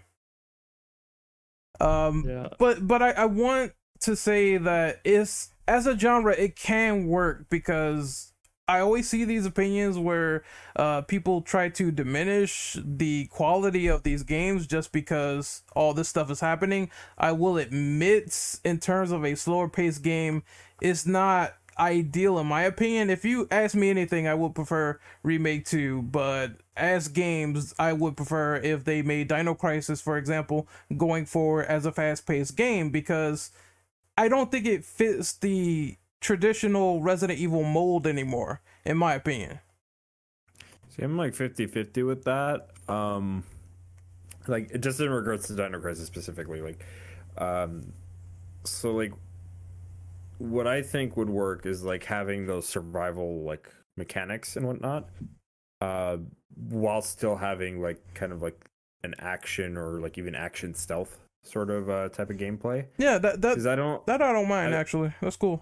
Because I don't think like keep in mind, I don't think it's bad for Dino Crisis to go in the action route. I understand why people prefer it in that way, and a lot of other Capcom franchises, they started more like scaled back because they were originally, you know, RE games, or games that were taking a lot of inspiration from RE. This is how we got, you know, things like Onimusha, the original Dino Crisis, Devil May Cry, right? And then they all kind of went into their own style, right? Onimusha went into its own style, Devil May Cry went into its own style, Dino Crisis kind of experimented with its own stuff as well. So in that regard, I think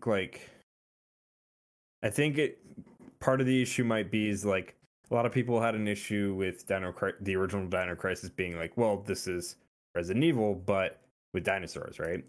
So if they were to make it more like, say, RE6 or even RE5 or RE4, people would just be like, well, this is Dino Crisis, or this is like Resident Evil's 4, 5, 6, but with dinosaurs, right? So to make it a little bit more different, you know, try to have like more stealth action type of gameplay and more survival mechanics where, you know, you do have to think about the resources that you're utilizing and whatnot. But you can still pick and choose when you want to fight and when you want to run type of deal. Yeah, something like Manhunt might be a good example of something like that, where it's got the stealth, you know, kind of options in there. And I guess also just on how we had talked about having enemies that would follow you throughout a path as well, had parts that were in there that had things to do with that. But yeah, that's another series that did things really different from what you typically see as survival horror, and had a lot of the elements, and then just a mashup of a lot of other things as well. Also, just really quick too, I gotta say that since we kind of brought up RE4, I actually really like the games that kind of came after RE4, specifically like Evil Within and Dead Space, where they, kind of did their own thing with that sort of formula, and just kind of built upon it. Yeah, especially Dead Space, that was more of a horror game. Actually, no, it is a horror game by comparison to Resident Evil 4. What did you guys think of Dead Space 2? Since I that's like 2. 2 is the better game, honestly. You think so, even though it's more action? Yeah, 2 was a dope-ass game. Okay. I mean, I like Resident Evil 4 too. But I like 2 for more action, but if I want a good scare, I'll go back to 1. Yeah. One particular reason why I don't like playing as 1 anymore is really the control scheme, because 2 refined it to the point, and then 3 carried over. So it's kind of hard for me to go back to 1 where it's like kind of inverted in a way. So I'm like, yeah, nah, I'm sorry. I know I could learn it though, but I'm not that patient enough for it. Still love the game though. Don't get me wrong though, but just the control scheme. I still need to play 3. Yeah, 3 is a fun game. I do like it. If you do it though, I recommend playing in co-op because you get the better experience out of it. I'll hit you up when I get there. Hey, all right. Hey. I think all this has to do a lot with the limited ammo and resources too. Like, because if you have too much of that, it then becomes a shooter, So naturally though, it is going to be a shooter anyway, considering how it was formed. Because even let's say the older Resident Evil games still could become a shooter once you just pack up a lot of ammo, which you could do naturally anyway once you know what you're doing. Yeah, sort of. Yeah, that's where like some games that branch out into just having a lot of different mechanics. Like Pathologic is, mostly like a first-person shooter if you're like just looking at a lot of the gameplay, but then you have a lot of other things that you can do, like looting houses, and just depending on like which character you're playing as, extra mechanics that can change things up, so it's not just as focused on the combat. I've been wanting to get into Pathologic too, actually. I've heard good things about it. Yeah, I was gonna say, I think that for the original, the first day is really unforgiving. So if you can get past the first day, the game changes a lot after that. But definitely with the pandemic, it's been really crazy. Like going back and playing through just a lot of the gameplay, like as like the town gets sicker and sicker, it's pretty crazy. We got any more add to this one?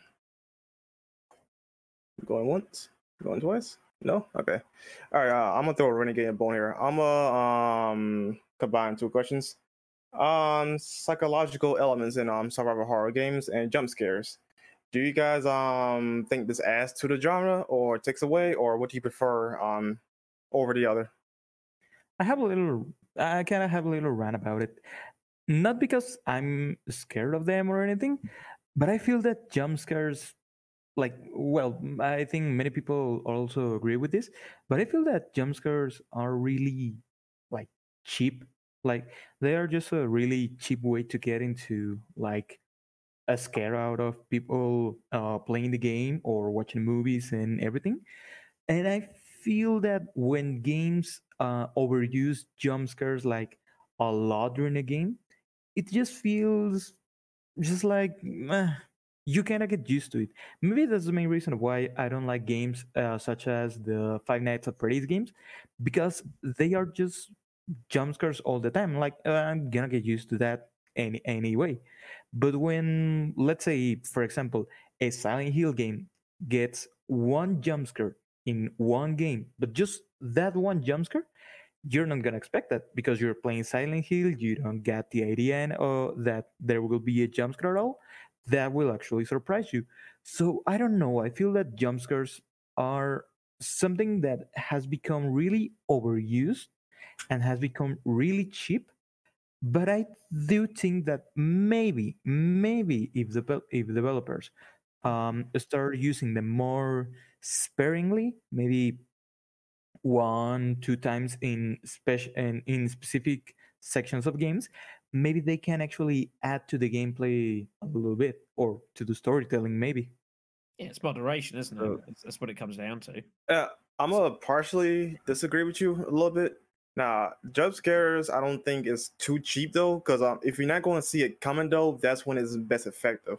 But like we said, like with movies though, movies are actually the worst example of jump scares because they use it all the time. In video games though, like when you're like distracted or you like multitasking, doing something else within the confines of the game, a jump scare could happen though and will completely catch you off guard though. So it will vary.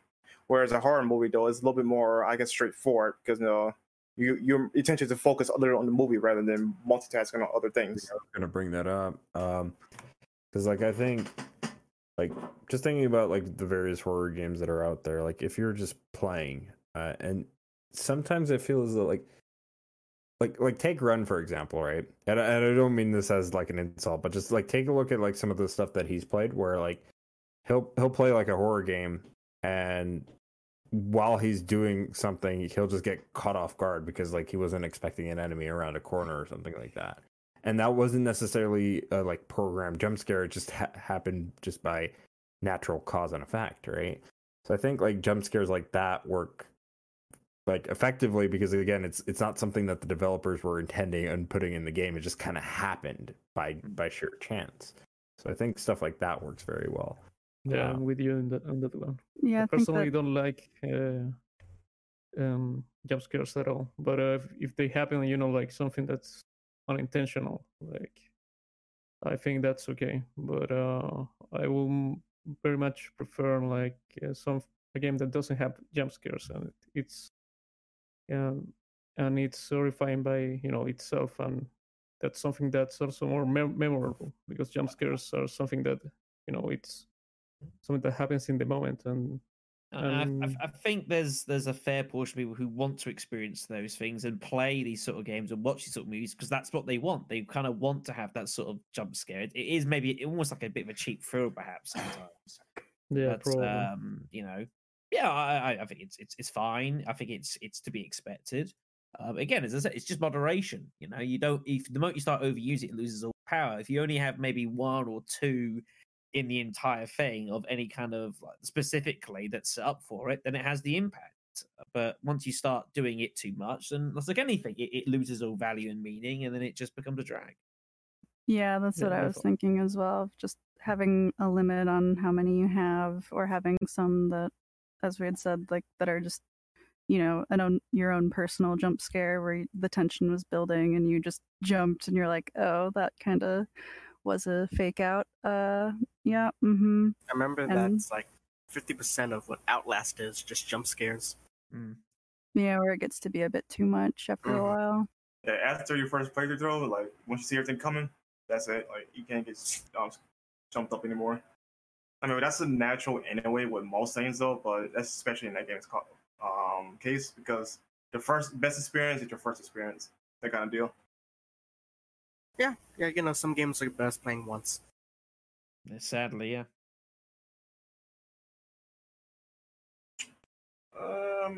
What about the psychological? What do you guys stance on that? Would it be appropriate to bring up fear? In terms of psychological elements? Sure, little Alma stalking you through the game? Everything to add to the conversation, bring my guess. Yeah, sure. We've talked about plenty of games that are not exactly strict survival horror. Yeah. Well, Fear, of course, it's a excellent first-person shooter that blends horror elements into the action. I think Batman Arkham Asylum has psychological elements with the Scarecrow stuff, and then Arkham Knight with the again Scarecrow stuff, but also the Scarecrow dedicated stages that you get for the PS4 version of the game. Oh. So yeah, those uses psychological elements with it. Yeah, I was gonna say I think that we haven't really touched on Parasite Eve and Galerians as series as well that have a lot of psychological elements of just things that are going on and happening with, the main character and not really knowing, what they're getting into of just, as the horror unfolds. And those two Parasite definitely. also uses body horror, right? As well. A little, Just a little bit, I guess. Like not- strange goop amalgam or like yeah, yeah. I horror. mean, there's elements of it. There's definitely things that kind of to kind of freak out the player. It's not like excessively huge, but there's elements of it around. And perhaps with like the one major character in the first game, she goes through a little bit herself, but it's probably more subtle and more personal for whoever's playing it if they're reading her diaries and Stuff like that. Yeah, definitely. yeah, something like that. Maybe one day we'll get that remake. Don't remind me, please. I'm sad. I guess we could just go ahead and move on to the next things. Hey, Renegade, I'll let you be the guest of honors here. Okay, let me see. So, I'm trying to see here. What do we got? Can you do 6 and 9 for me then? Because I think you could blend those together quite nicely. Nice. So, Nice. environmental. Oh, So, oh god, 6 and 9. Okay, so You walked right into that one. let's do this. yeah, I did. The topics are environmental traps and atmospheric sound design. Environmental traps are booby traps in the environment that can kill enemies or kill you, and sound design is like creatures like yelling in the distance or Mr. X stomping his giant feet. What do you think about stuff like this? Actually, I was gonna. Just quickly, I was gonna mention actually the Mr. X footsteps. That even when you're like just like some rooms apart, you start hearing the footsteps. Like I said at the beginning, and I'm like really like, oh man, and you start feeling like the adrenaline coming. Like, oh, I need to run, I need to run, I need to run. And I think that's a really good thing because not only is it giving you like a head up, telling you that, hey, the guy is coming for you, but it's also a good way to like really make you see like, all right, is he close? Is he far? Do I go out? Do I go the other way? Things like that. I think that's a good way for games to work with stuff to really make you feel like, all right, I need to listen if the guy is nearby, if he's far away, if it's safe to go out, if I need to make another route for the way that I need to go, stuff like that. I think for environmental sound, it's a really good mechanic that it's really well done. I haven't played a game where it's badly done, basically.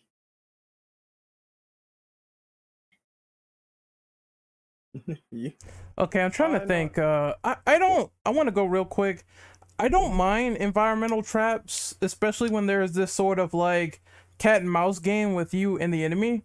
I think that's also good. Like Evil Within is kind of like this as well, where you can either use explosives to kill the enemy, or if you are not really too bright and you run right into them, you will also die as well. So I kind of like that whole environment as well. And get parts. So that's like sort of a risk reward thing too. If you do it right, you get stuff for it, and I enjoy that. As for psychological horror, I would say that I really do love it. Silent Hill was something different. I really enjoyed what that had to offer, you know, bending the mind, bending the environment, making things all crazy for the player. Yeah, I think for sounds, Fatal Frame did such a great job with the way that certain ghosts like echo. If you play Fatal Frame with surround sound and you have like a speaker that's like near a hallway, sometimes you get a certain ghost and it literally echoes down your hallway, and it is just like the like craziest thing when you're playing like at night. The setting like can just like blow you away. And definitely anytime when they have any of the like little voice clips, and you know you have like a major character who's, you know, giving some sort of narrative, but then you can also hear in the background some like sort of like whispering or like weird sounds that you're just like, yeah, that's not right, that shouldn't be there, what are they saying? But sounds like in that game like made the environment. Yeah. Another game that had like very good sound design was well, all the games by what's this Bloober Team, I think. The game, the studio that made Layers of Fear. Those games have. I mean, I don't personally don't like them at all. Those games, but they have very good sound design. Another game I can think of, Dead Space. Those games have like pretty cool sound design. I feel like music, especially music and sound design, are like the perfect things that will make or break your game. Because for me, though, like this is me personally, I'm not a person that gets scared really easy while playing horror games, right? But if you have really, really good sound design and a good atmosphere, like that right there just gets me. I like tension more so than anything else that get me immersed into the game. And also the music.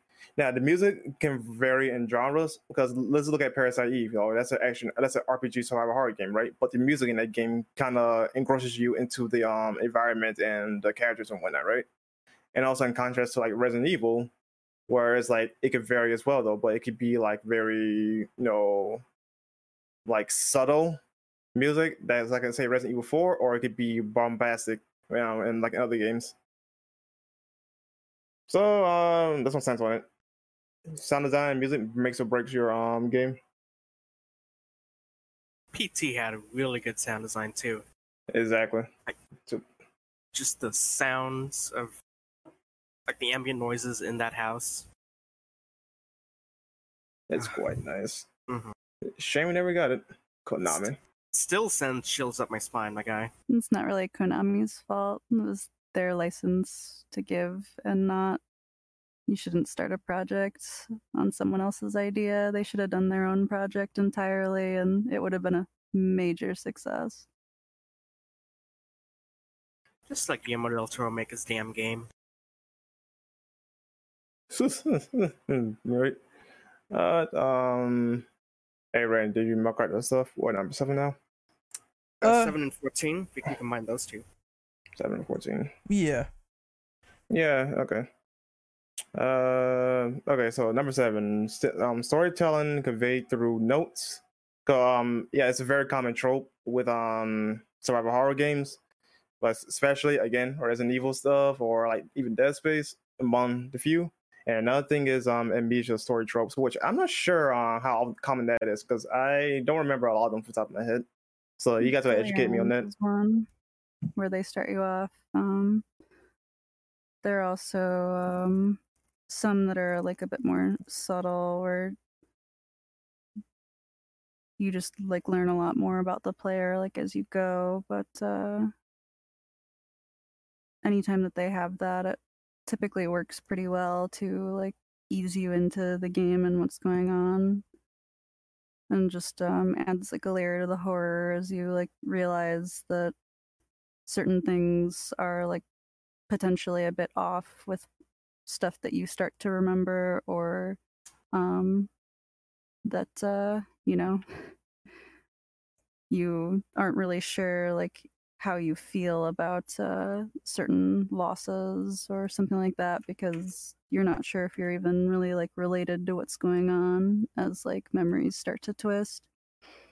But yeah, storytelling like through notes is definitely like something that I've always felt is like a survival horror staple. Like the way that they can like really like subtly like just like add things. Like Silent Hill 2 has a good like area of like notes that you can like slowly find, and just like leads up to like a little bit of like the story, and it's just like those subtle like extra bits that you get in a game that really like tie it out, and you can totally miss it too. So it's just if you want that extra stuff, you can find it. And it's not like, a forced like cutscene or something like that, where it's like obviously if they put the time in to make the cutscene, they're gonna force you to watch it. But if it's notes, like that's something that can go to the wayside, and they don't care as much if you see it. It's just extra for people who want to go through and find it. So I actually have a point to make about this. So a lot of people really dislike the first Evil Within story, feeling that it was very and I personally didn't feel that way, just because I went out of my way to like read all the notes and pay attention to the various environmental details and whatnot. So to me, it felt like as though it made sense, but a lot of people didn't feel that way. So I think when it comes to like telling a story through notes, while that can be done in a very effective way, it can also lead to an issue where people feel as though they weren't able to follow the story very well or had issues following the story because let's face it, not everybody really wants to read or will go out of the way that's to why I read, always feel like which is notes also are like better as an enhancement instead of like the way that the like main story should be conveyed.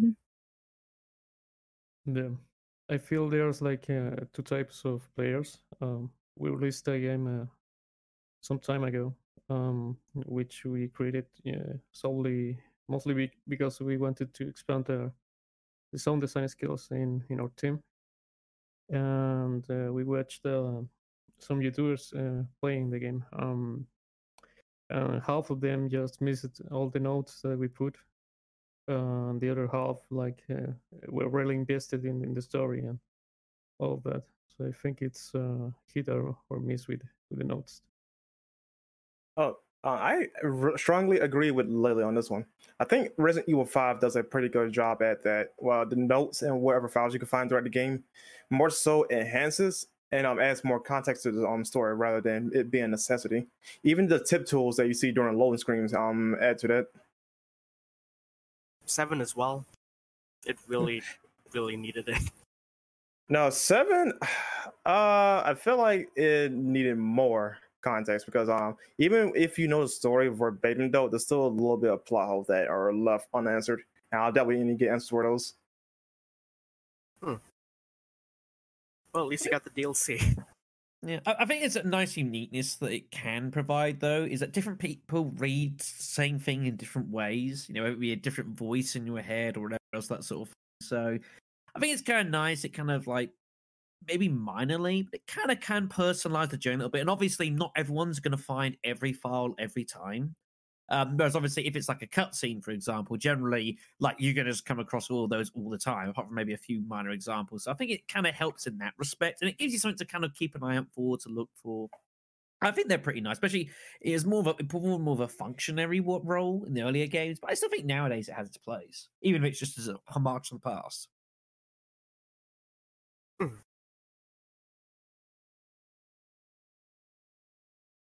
All right, I guess we're done here. We're good. No more questions.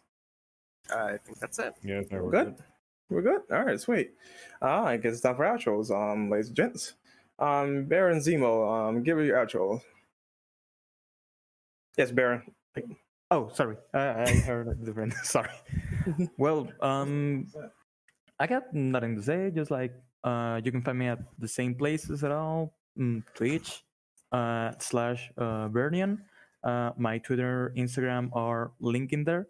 I do things only in Spanish. I think I have closed captions activated, but I don't know if they show translated. But hey, if you wanna hop on and say hi, I can say hi to you. I can speak English still. I suppose. See. All right. Bio Double Dumb. Hi. Well, my name is BioDevilDom. You guys can find me as BioDevil_Dom on YouTube, Twitter, sometimes Twitch. I am working on an RE7 review, but I don't know when I'll have it out. So just look forward to it, I guess. But it is in the works. All right. Black Shadow. Yeah, you can find me on YouTube, Black Shadow 993. Also on Twitch at Black_Shadow_993 because someone beat me to the punch, which made me very, very angry. Yeah, you can find me both those locations. I mean, literally early today, I just finished a base handgun run of Resident Evil 4 Professional with no upgrades. So if you like to see someone suffering pain and misery for 15 hours, that's just the place. Nice. No show Eli. Outro yourself. You didn't forget me this time. Okay, I wish I did. You can find me on Twitter at Gamma Alias or Gamma Eli. Lily Grey Wolf. Outro yourself, madam. Oh yeah, great to be a part of the podcast as always. I enjoyed it. You can find me at Lily underscore Grey Wolf if you understood what I even just said. So yeah. All right. And World Creator, man, outro yourself. Hey, yeah, so thanks for inviting me to this. Well, you can find my YouTube channel for Apocalyptic Universe. Just look for it. That's where I compose mostly my music, and we will be uploading more sound design stuff soon. As for the game studio, Versfera Studios, we were working on a sci-fi project. We froze that, but we will be releasing something soon. And maybe you will hear about it. Hopefully. All right. That's good. And last but not least, you can find me on Twitter at Immortal Brendel. You can find me on Twitch. You gotta do him like that. He forgot me again. Every time.